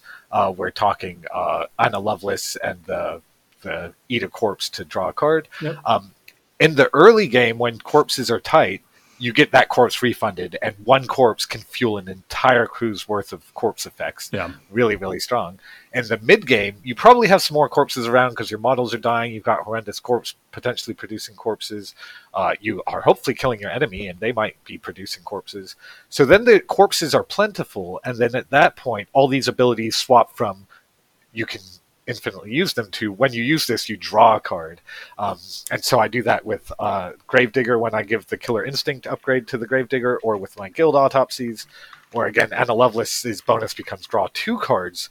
And so that swap in the mid game from the corpses are a scarce resource you need to manage to corpses are a plentiful resource, they're now just card draw, is really big deal for those abilities that eat corpses. Yeah. So would you recommend you create corpses? Like, how many corpses are you comfortable making turn 1 before you like, okay, this is fine after this? So it varies immensely. So I've mentioned that there is a build where I'm doing like Rogue Necromancy, Valedictorian Sloth, where I may not even bother summoning a flesh construct. And in that case, I need a single corpse to power up like my blasphemous ritual I've worked into that build. Well, kind of the And, you know, crazy thing about it is you can honestly just bring a mindless zombie, and that's usually going to fuel the start of your crew. Yeah, and so for the majority of the time, I want to summon a flesh construct and do some other stuff. And McMorning's going to eat usually 3 or 4 corpses, or sorry, 4 or 5 corpses on his activation, because he does a summon and he does a desperate plot, or possibly 2 desperate plots with the corpses. So he's probably using about 4. He gets one of those refunded, so that eats 3, and that one that's refunded can potentially fuel everyone else. You may not get that one refunded because you might want to refund a scrap on his activation or something like that. Yeah. So you want to generate at least enough for him to use those 4, possibly a 5th one if you really want to do some shenanigans. And so for that, I will often do like a Gravedigger can provide 1, and then the Mindless Zombie combo, which is effectively you you give it enough poison that it's got 3 poison for Horrendous Corpse, using the Chihuahua, Little Gassers, whatever. Then you kill the model. Funnily enough, you can kill it with blood poisoning if you want, because blood poisoning does the damage and then reduces the poison, so it will die before the damage, the poison is gone. So first off, Mindless Zombie dies. When a Mindless Zombie dies, it drops a corpse. Second off, it's died with Horrendous Corpse. That's the second corpse. Third off, you recycle, reduce, reuse sees a Mindless Zombie being removed from the battlefield because it died, but it sees Mindless Zombie as a corpse, so a corpse has been removed, so recycle, reduce, reuse makes another corpse. So that's 3 corpses when your Mindless Zombie dies, which fuels, provides so much fuel for the engine, it's really efficient. That is the cancer. That is, yeah. That oh my god, that is such why? Yeah. Well, that's a turn 1 setup that you want to do with McMorning, is you want to get poison however you want to do it with whatever models. Just get poison up to 3 on the mindless zombie, and then probably use your totem to kill it. Yeah, and that's the thing with what makes McMorning so damn hard to play, is you need exactly enough poison on all your models. You may need to be like, well, this model is going to die on turn 3, so it needs 5 poison, so that on turn 3 it's still going to have enough poison that it can Horrendous Corpse. You need to balance all your markers. Yep. No. I was gonna, because you just pointed out something that I was gonna ask about Rafkin. I played Longton. Longton had Rafkin. Rafkin had that job, and it was very good. So what's wrong with Rafkin? Well, here's the problem that I see with Rafkin, because I think you're talking mostly that they use the flask of formaldehyde to just put out crap tons of poison. Yes. So the problem that I found, and this is what I think people, there's a video, I can't remember the guy's name. I'll try to post it in the Discord, but he does videos on kind of like some of these weird kind of quirky setups on YouTube. And he did one on McMorning 2, and he called it the 100 poison turn 1. And basically you can go through X amount of things to just put out over 100 poison on all your models. And it's basically by abusing Rafkin's flask to just not only put it out with him, but then there's another model that basically obeys the flask on Rafkin as well. So it just gets out a crap ton of poison. But the problem I found with that is you dirtle in your own deployment zone and you don't move too far out of it, except for maybe 1 or 2 models. Yeah, that's the main problem I have with McMorning 2 is it's a lot of dirtle, and it's fine, like especially in a lot of my casual games. I could dirtle all day and nobody will care. In my when I'm playing like the Malifaux World Series, where people are being like quite aggressive in high tempo games, yeah. I find that I really need to be doing the game faster. But some dirtle is worthwhile with McMorning 2, and it's really worth tinkering to find what is the right level of dirtle for your meta. So for every meta, that answer is going to be different. Well, I'd like to do a comparison of Rafkin versus Sebastian, just to kind of get a feel for what I like about them. Yeah, so first off, have it, yeah. Yeah, they both cost 8 with Flask of Formaldehyde. It's really annoying because they're such similar models that they both have Defense 5, Willpower 5, 8 wounds. Sebastian has hard to wound, and he's a stone user, so he's much harder to kill. Rafkin has, at the start of this model, pulse out some poison. He has embalming fluid, so if he wants to take the concentrate action, which often he's flasking instead, but that's a way he can get a consistent poison pulse. And he has swift action on his flask of formaldehyde, so if he's using his masks, which you might have available turn 1, he can do more. So Rafkin is much better at putting out lots of poison. But Sebastian's tankier, so he's better for the rest of the game. He has his attack, Rusty Bonesaw, is better than the Lucky Knife, in my view, especially because it's stat 7 with critical strike that he can stone for. Sebastian can be mince 4 a lot of the time. And then what really comes down to, it's worth mentioning Man's Best Friend. Sebastian can summon a Canine Remains turn 1, and Canine Remains can pick up a corpse, which produces a corpse, and then drop a corpse. So Canine Remains have a make corpse combo, which can give you some markers, and it gives you another model to do marker shenanigans that gives you card draw later on, so that can be neat.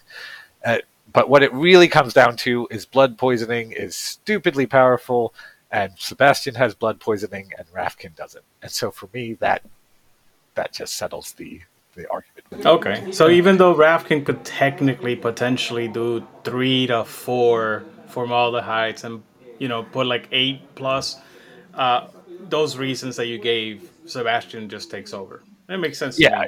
So it's Rafkin's really good at that early game poison, but I find that often 5 poison is enough for my models. Even 3, if they have 3 when they die, I'm happy. So well, I was going to say it's not like Brewmaster where the poison like gives you push effects that are equal to the value of your poison, right? So I found with McMorning too that if I have 14 poison on a model, that doesn't actually matter. Like you were saying, I feel like you want to be somewhere around like that 5 to 7 range is pretty good because that'll last you most of the game usually.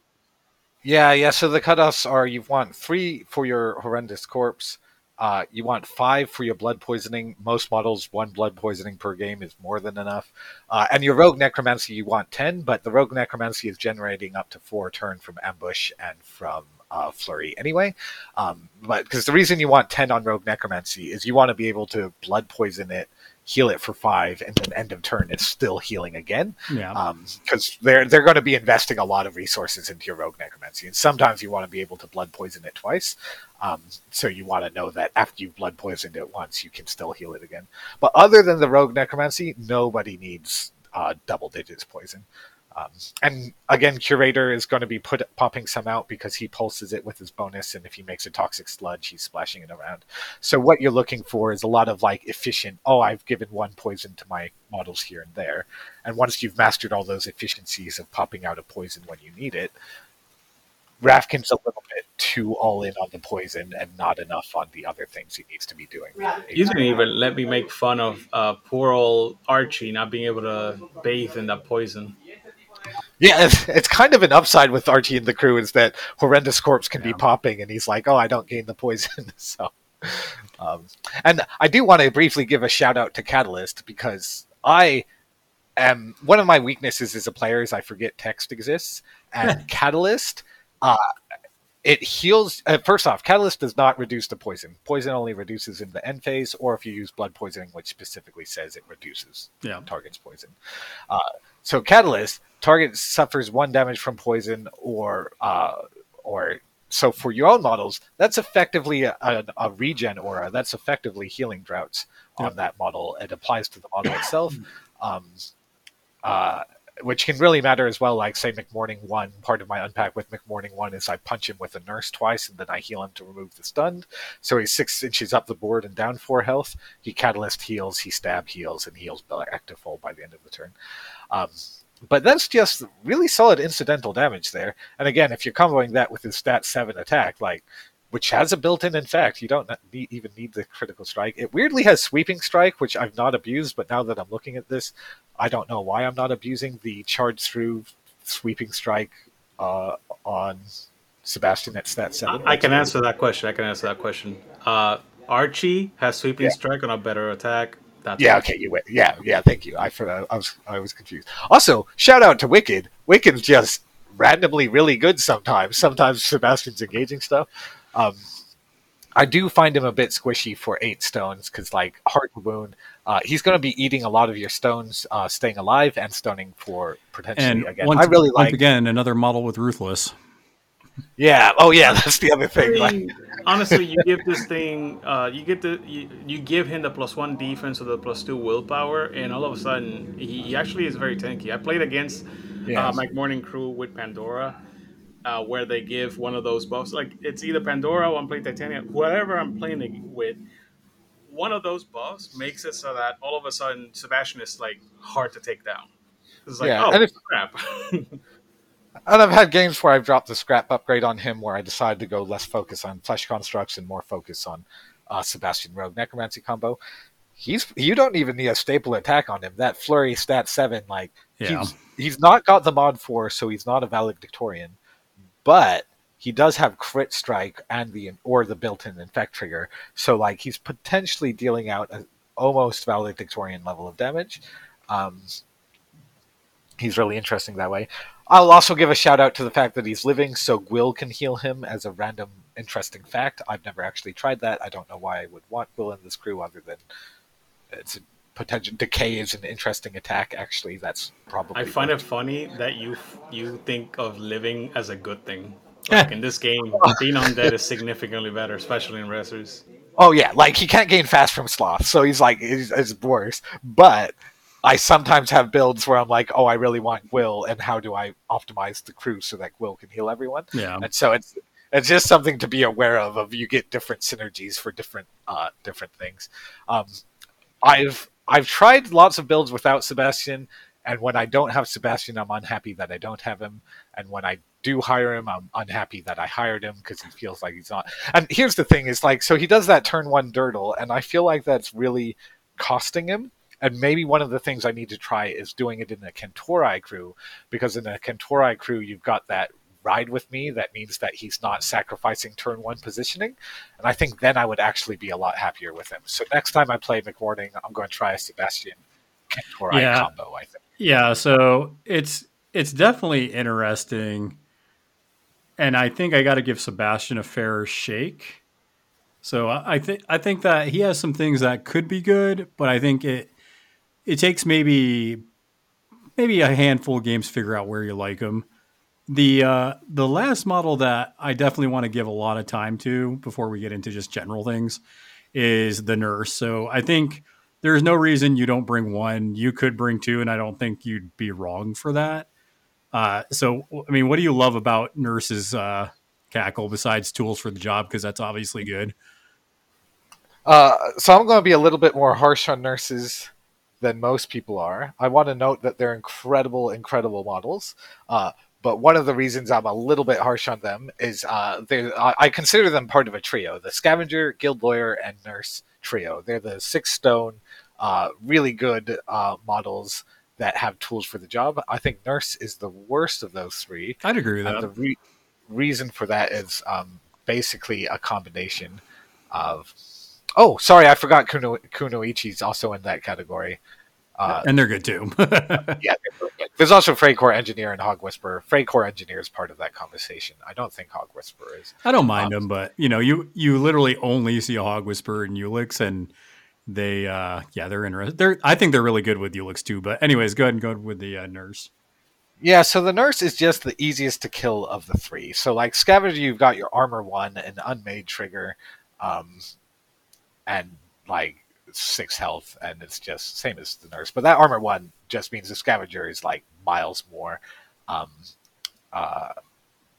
powerful than the nurse, and he's got a little bit more range to his ability.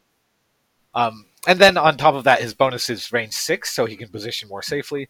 The Guild Lawyer position range 8 on his bonus, range 12 on his obey, and then when the Guild Lawyer finally gets in, he's slowing stuff. And then the Kunoichi again got the range 6, range 8 on its abilities and its tools for the job. For those people looking at how do you counter a nurse, the answer is, well, it's got 6 health, and its range on its important ability is 3 or 0. Yeah, it's going to be in the mix. So it's and bedside manner is a 3-inch aura, which bedside manner is very, very strong, especially with Kentori. You can combo a nurse and a Kentori where the Kentori body blocks the nurse a little bit, and when people punch the Kentori, you use bedside manner to engage them with its 2-inch engage and pull it out of their melee. Really good combo. So, like, if you're protecting the nurse, you can, but again, I play in those really aggressive metas, often with, like, elite model that just finds the nurse and kills it. So, like, in my meta, often a nurse will die turn 1 in the deployment zone, for instance. So there's some limitations. Now that I've talked about the limitations, let's talk about every bit of broken text and ridiculous what the fuck on this card. First off, tools for the job. You get a free Severe and a free suit. And this model has, I think, 11 different triggers. Or 5. No, sorry. 8 different triggers. And all of them are fucking great. It's weird how every single trigger on this card is a worthwhile trigger. So let's go through them. You got your surgical instruments.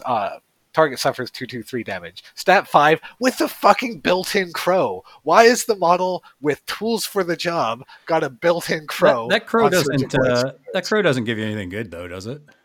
Well, it gives you the daze trigger. That is cancerous shit. I like just the hand thing is, out like, stun on a stick. Yeah, if you fail, it's better stun. Like, if you fail to kill this model, I have seen it on the swing by just go boop daze. Now I'm no longer in combat. I'm just gonna walk over here, and heal this model. Yeah, it's like this is the most cancerous crap I've ever seen. And then the most busted thing I saw. I don't know about you, Cackle, but like, this is obey on a stick. If you are constantly, if you at least have like 4 I think it's 4. Oh yeah, we're gonna get there. Oh, okay, sorry, but yeah, no, this is so dumb. Yeah, so that's real dumb. It's one of the best control triggers in the game, and on top of that, we talked about how the nurse dies. For this, nurse dies. Nurse dies a lot less easily if she has an upgrade and has effectively 8 health. Getting through an 8 health model is a lot harder than a 6 health model. So just a shout out to. There's a big difference if you put an upgrade on it. I can mention it. It hits that threshold. Yeah, because I always say that, like, people trying to. It's like, what do you mean by threshold? It's like, well, whenever you hit like a certain threshold in health and defense and any stat, really, it just becomes that much harder to take out.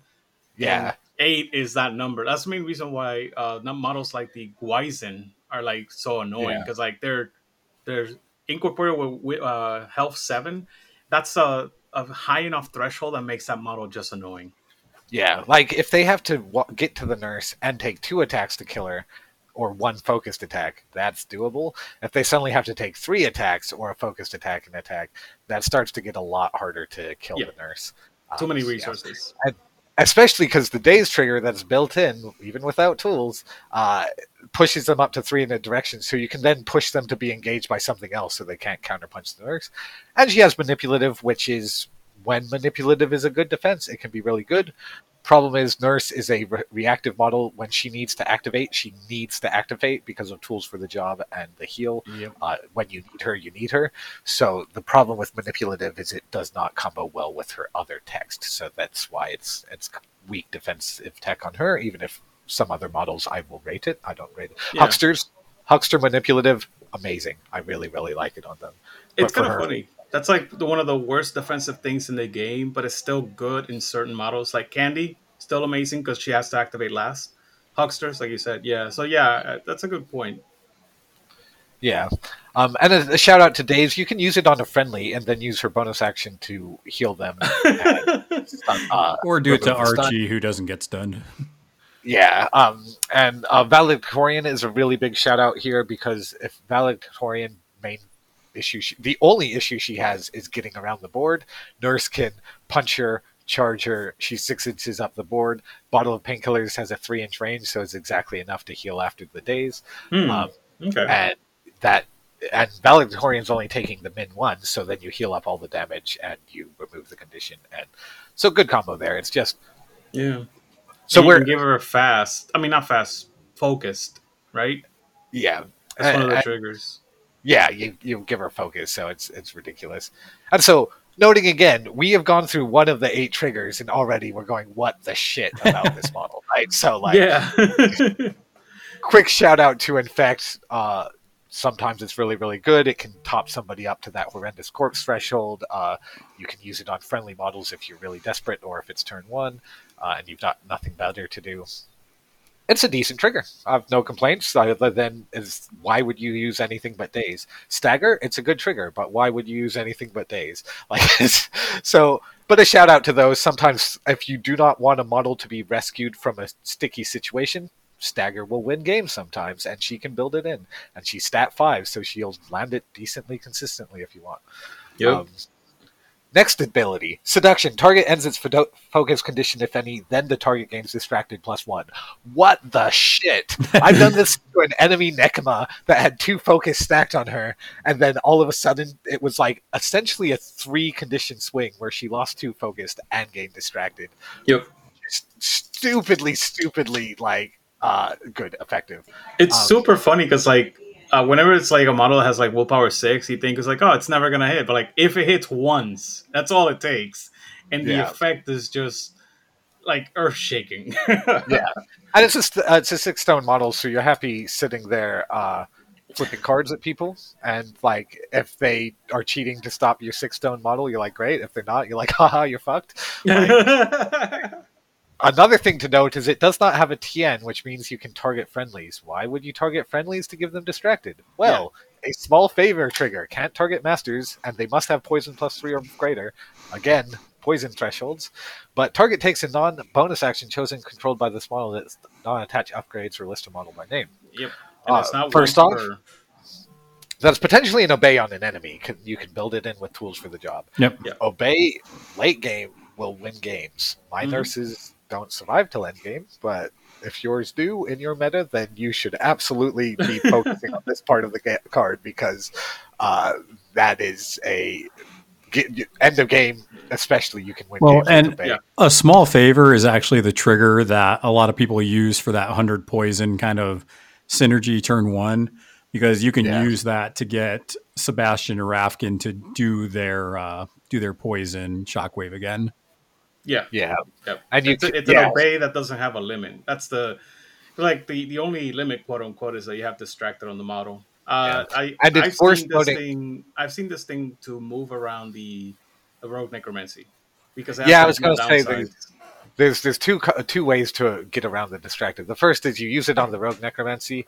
It has that built-in positive, so it's like, I don't care. Yep. I mean, you're a little bit sad to lose the built-in positive, but you're getting an extra free attack, so who cares? Like, that's a good trade.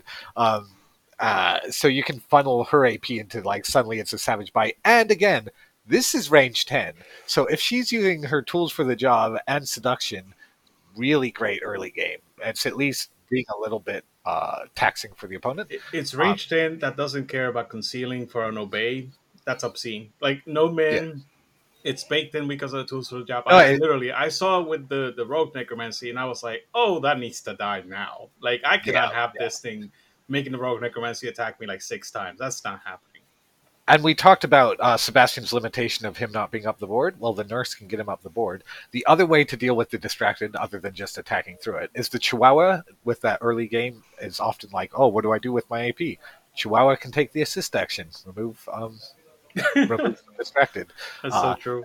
It comes up a lot. You've got these support models that you're like, what is the support model doing in the early game? Oh, it can remove distracted. Also, she has bottle of painkillers. She herself can remove distracted. Yep. So to be honest, I have not done enough of these Nurse Sebastian Cantori builds, which those 3 models kind of cover all their weaknesses of those models that I discussed. The Bedside Manner Nurse Cantori combo, that early game moving them around. It's worth trying a build with these models, and I'm not sure where it will flourish, but it will be good against crews, because what you've got is you've got that blood poisoning on Sebastian, and you've got the nurse, who's a bit squishy. It will be good on crews that are not good at bursting models down, crews that are weak to lots of healing.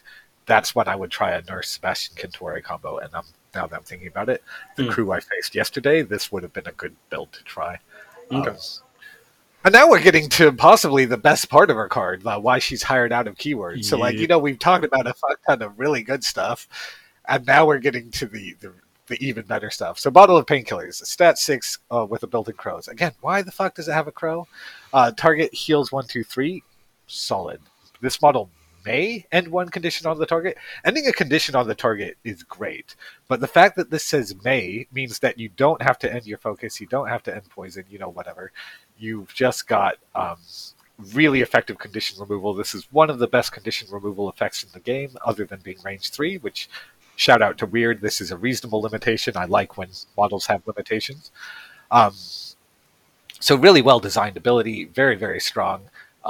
You can remove the distractor of stun that she's put out, and against condition heavy crews, a lot of the stuff we've talked about, Pouncing Strike is a condition, Rogue Necromancy is devastated by the stun condition, she can remove that. Then we've got Target Gains Shielded 1 for a Ram, great. Preparations, Target Gains Focused 1, insanely good, this is why she's hired out of keyword into a Seamus list. Tools for the Job plus Focus, really, really good. Pulled here and there. She can use that on herself to escape combat and run away. She can use it on a friend who needs a little bit of movement.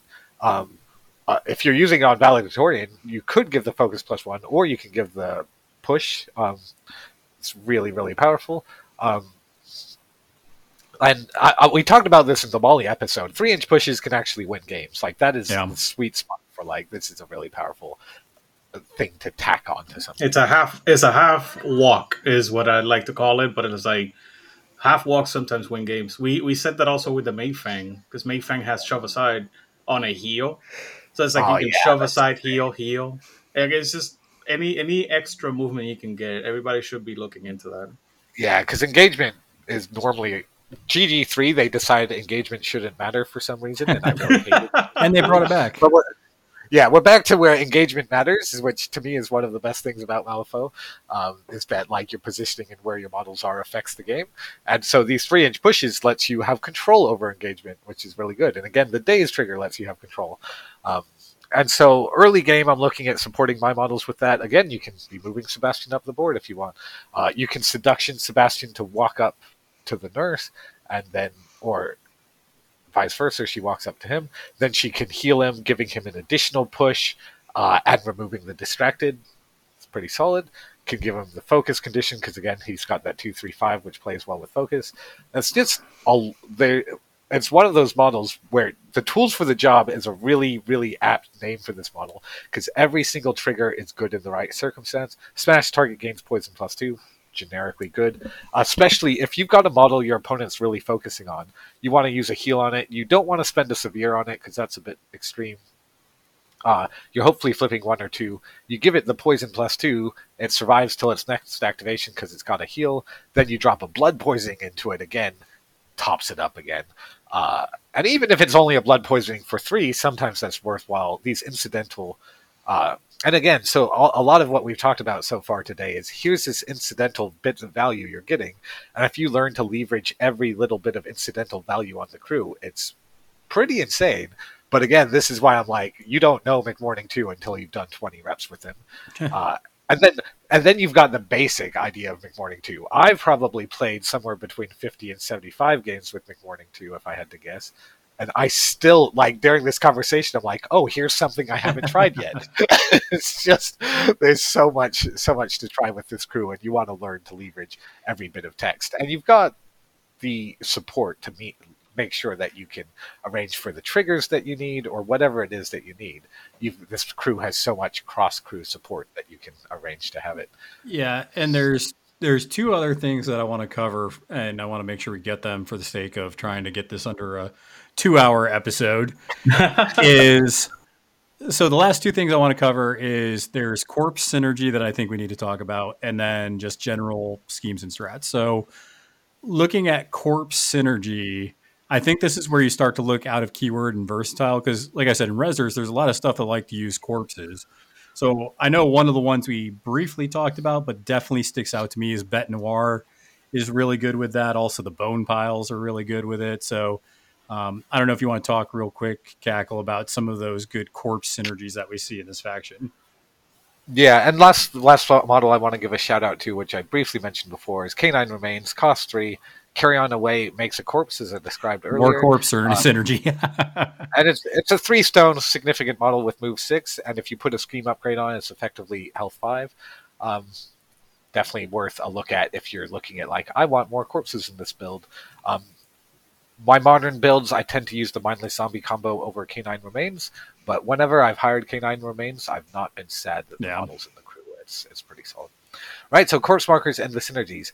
The single biggest thing, which I mentioned earlier, is that the crew can, in the early game, when corpses are scarce, you want to use the corpse, use recycle, reduce, reuse to make sure that every time you use a corpse, it's replaced. And so you effectively have infinite corpses as long as you're only using one per turn.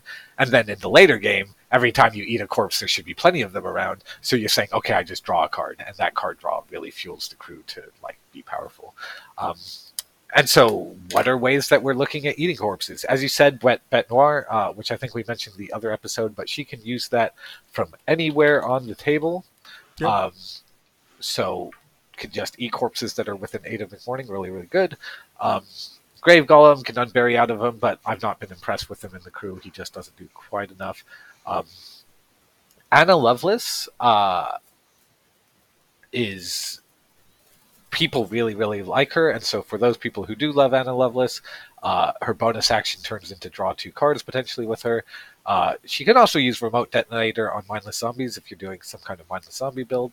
Yep. Shout out to her. And her attack, Spirit Barrage, worth using, copying that. Valedictorian, one thing I wanted to highlight that many people may not realize is Valedictorian can remove any number of corpse or scrap markers within range.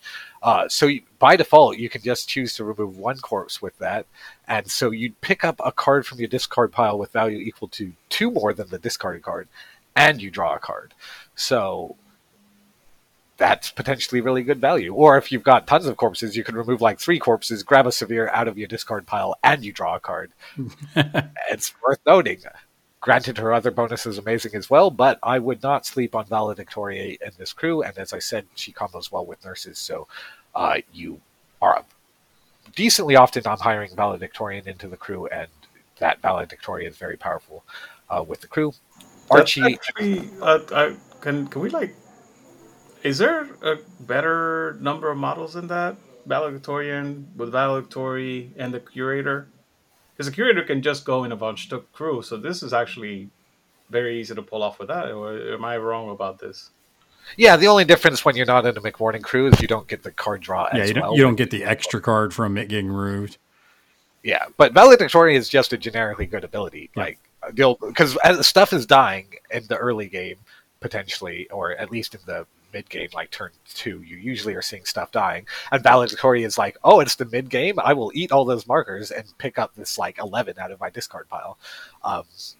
It's, I think, a very strong ability. It's just outshined by the fact that she has a stat 7 stun. Yeah. Like, as we talked about earlier, stun is a good ability. So yeah, I think it's like the combination of the stat 7 stun plus on your heel on the same stun. That's like the grossest part, because it's range 6, so it's like effectively a leap. Yeah, it can be amazing. And then she can do shove aside as her next action as well. So like, keep an eye out for Valedictorian and McMorning crews. Toshiro eats corpses to make Ashigaru. Again, this is a very dirtly build, because you're summoning an Ashigaru and a Flesh Construct, you've got 12 stones on the board. My meta punishes dirtly crews. If your meta does not punish dirtly crews, really have a look at the, oh look, I summoned 12 stones turn 1 Toshiro combo. I'll just randomly give a shout out to Yin again, in that, because we mentioned the copy that you don't mind me. Feed on Grief gets a positive when people are near corpse markers. It's not a terrible attack. It comes up sometimes. And Blasphemous Ritual. We can hire Gravediggers. We can hire... I don't know why we would, but we could hide a Shield Bearer. And we have the Grave Spirit. I was going to put an upgrade on somebody. And that's and so later on that becomes like Pulse of Focus, draw a card. Like, that's pretty fine to me. It's something where I'm a bit more down on Blasphemous Ritual than most, but in the McMorning crews, I find value out of it. And again, Killer Instinct later on becomes that gain a Soulstone, draw a card.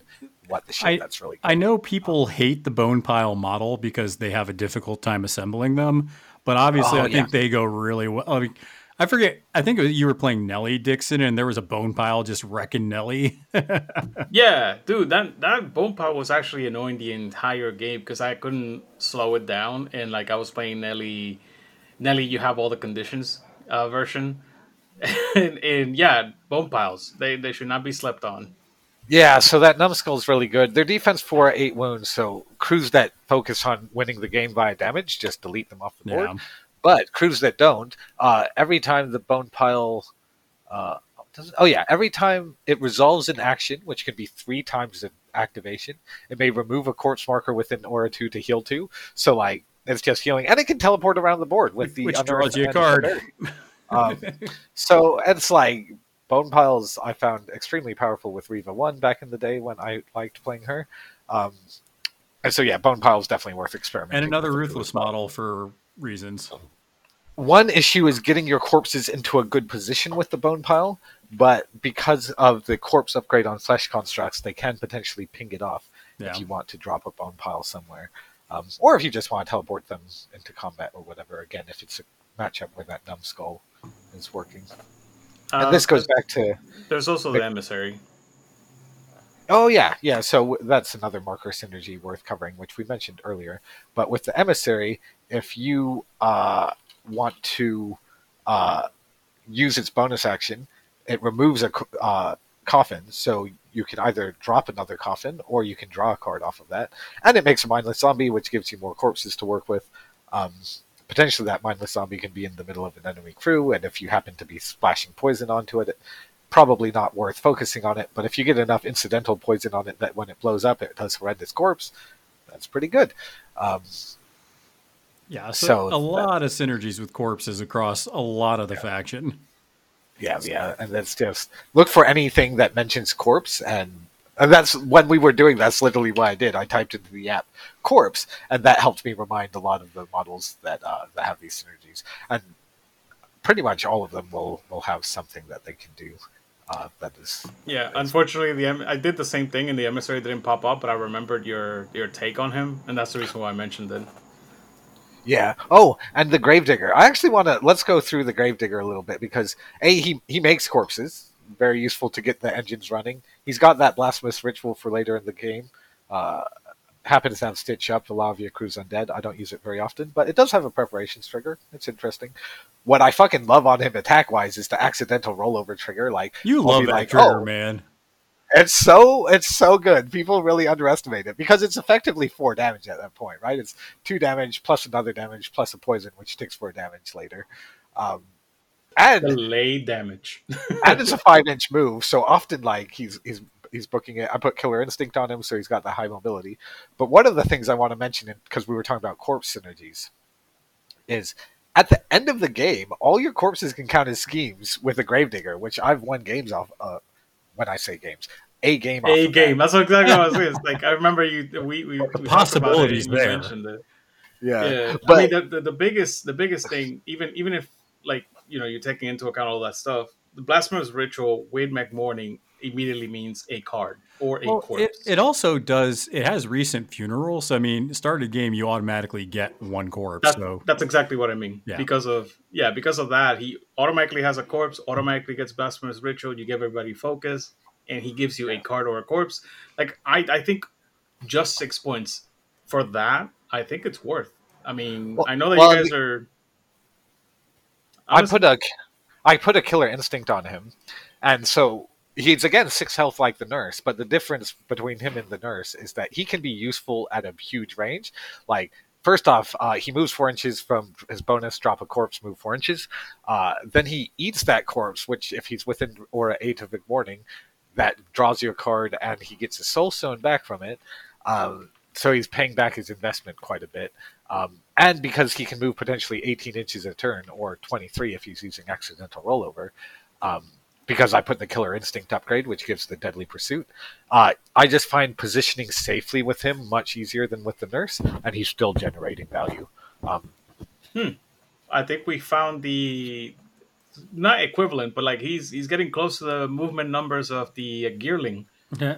Yeah. Yearling has some similar movement shenanigans.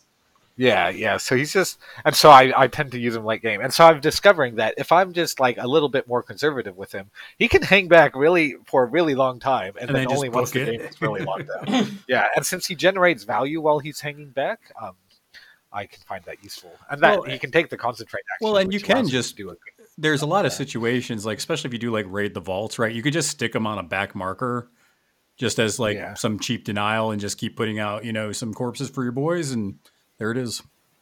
Holy Yeah. moly! I like this model more now. I liked them before. I like them a lot more now. Yeah.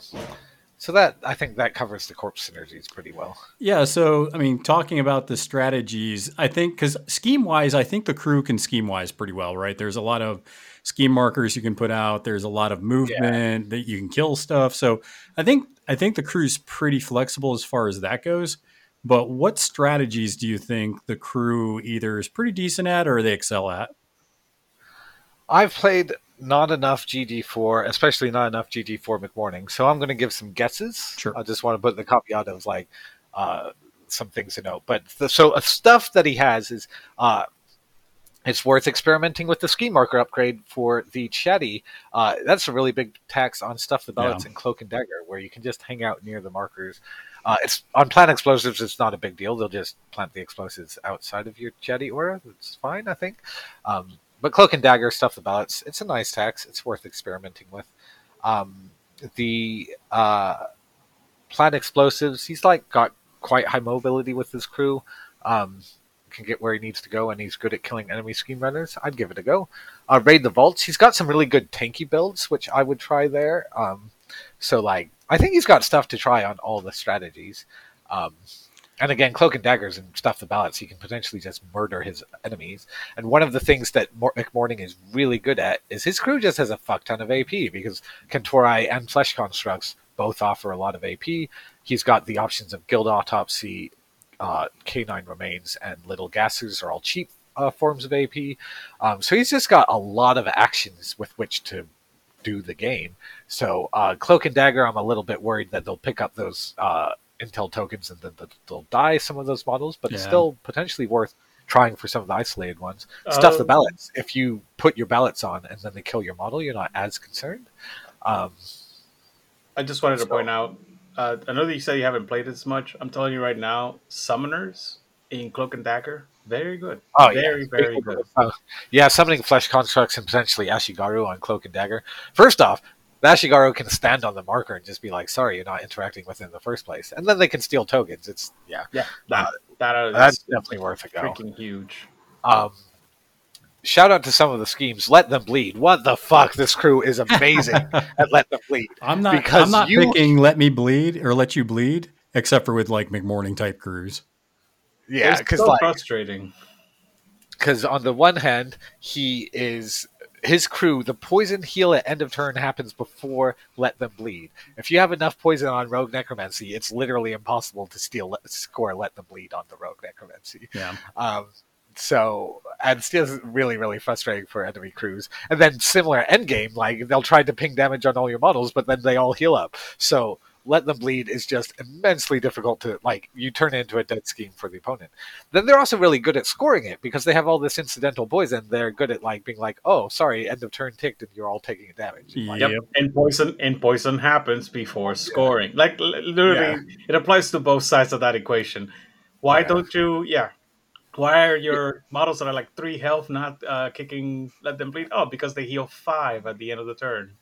Yeah, so if I see Let Them Bleed, that's the first thing making me think, oh, maybe I should take McMorning. Deathbeds, he can make a corpse and a ski marker at the same time for Horrendous Corpse. Like, yeah, boy.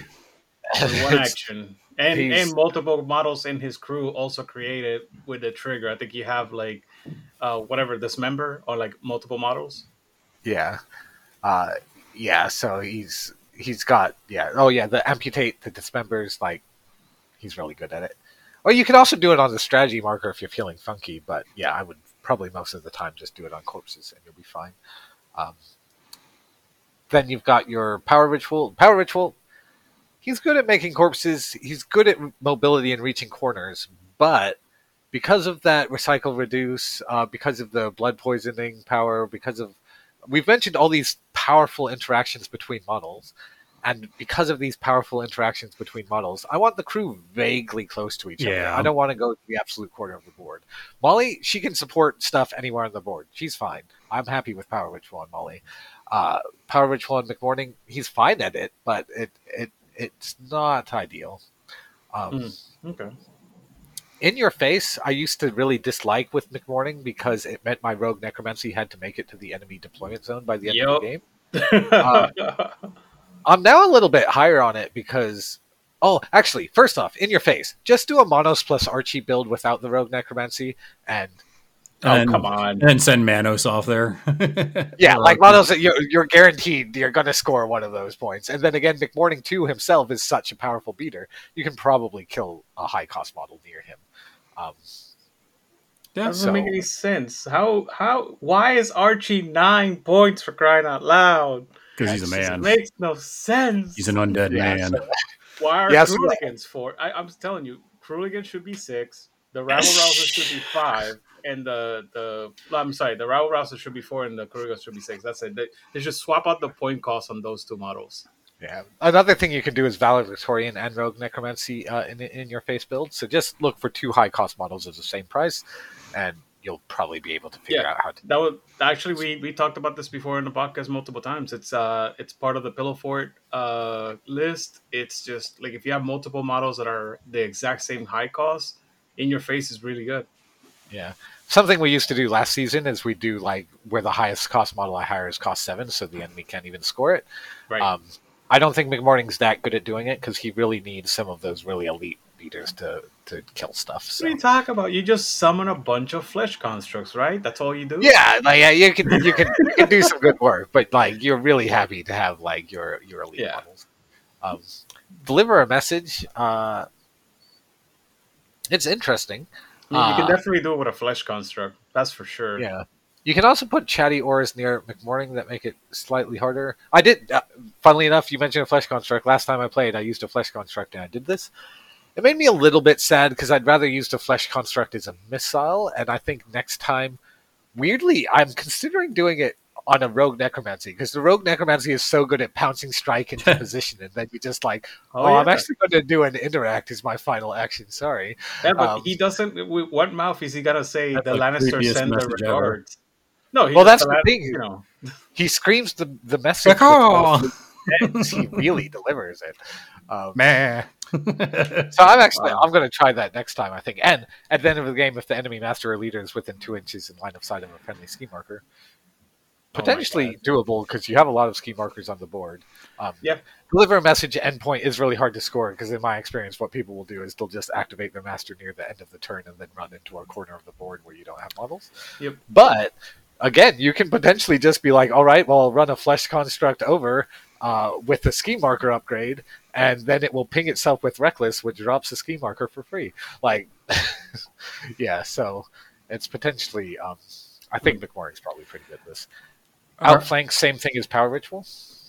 Yeah, definitely. And just looking at a lot of this, I don't see a lot of schemes that are there that you just can't go, McMorning can do this in some fashion. I think the corner ones are kind of the harder ones, but you could still manage them. I think you maybe lean a little bit out of keyword for that. But, the question is he good with this scheme or is he great with this scheme? Exactly. Like, he's just generally great at scoring. Hold up their forces, those flesh constructs. Like, we've got all these like little shits that are annoying to kill that we've been talking about. Really good at scoring it. Unfortunately, because of the Rogue Necromancy, he's really easy good to score. at giving it away. But hold up their forces.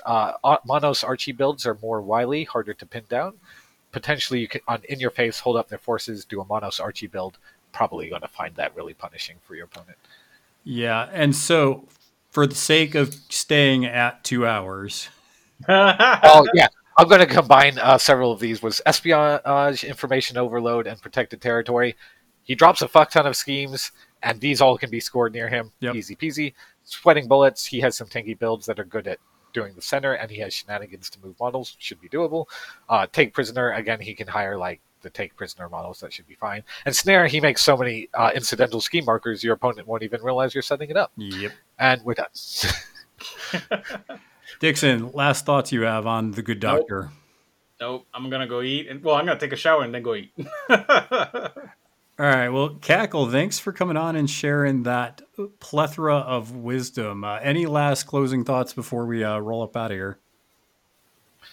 Yeah, just that McMorning has so many things going on that I've not really figured it all out myself, Yeah, it's and tough. so definitely like take some of these basic principles we've talked about and go apply them and figure out your own combos and interactions. Yeah. Because this crew really is all about like, oh, this ability interacts with that ability. I think his keyword is the most interesting that I want to learn in Rezzers. However, since I only had about 2.5 months, 3 months to get reps with Rezzers, I recognized that I wouldn't have enough reps before Captain Con kind of kicked off. So I decided to be like, we'll put him on the back burner. We'll dig into him after Captain Con. And I still got a few games with him, but there's a lot going on. So definitely get your reps with this keyword. All right, guys. For sure. I think with that being said, then make sure that you guys flip cards, flip tables, and we will see you all later.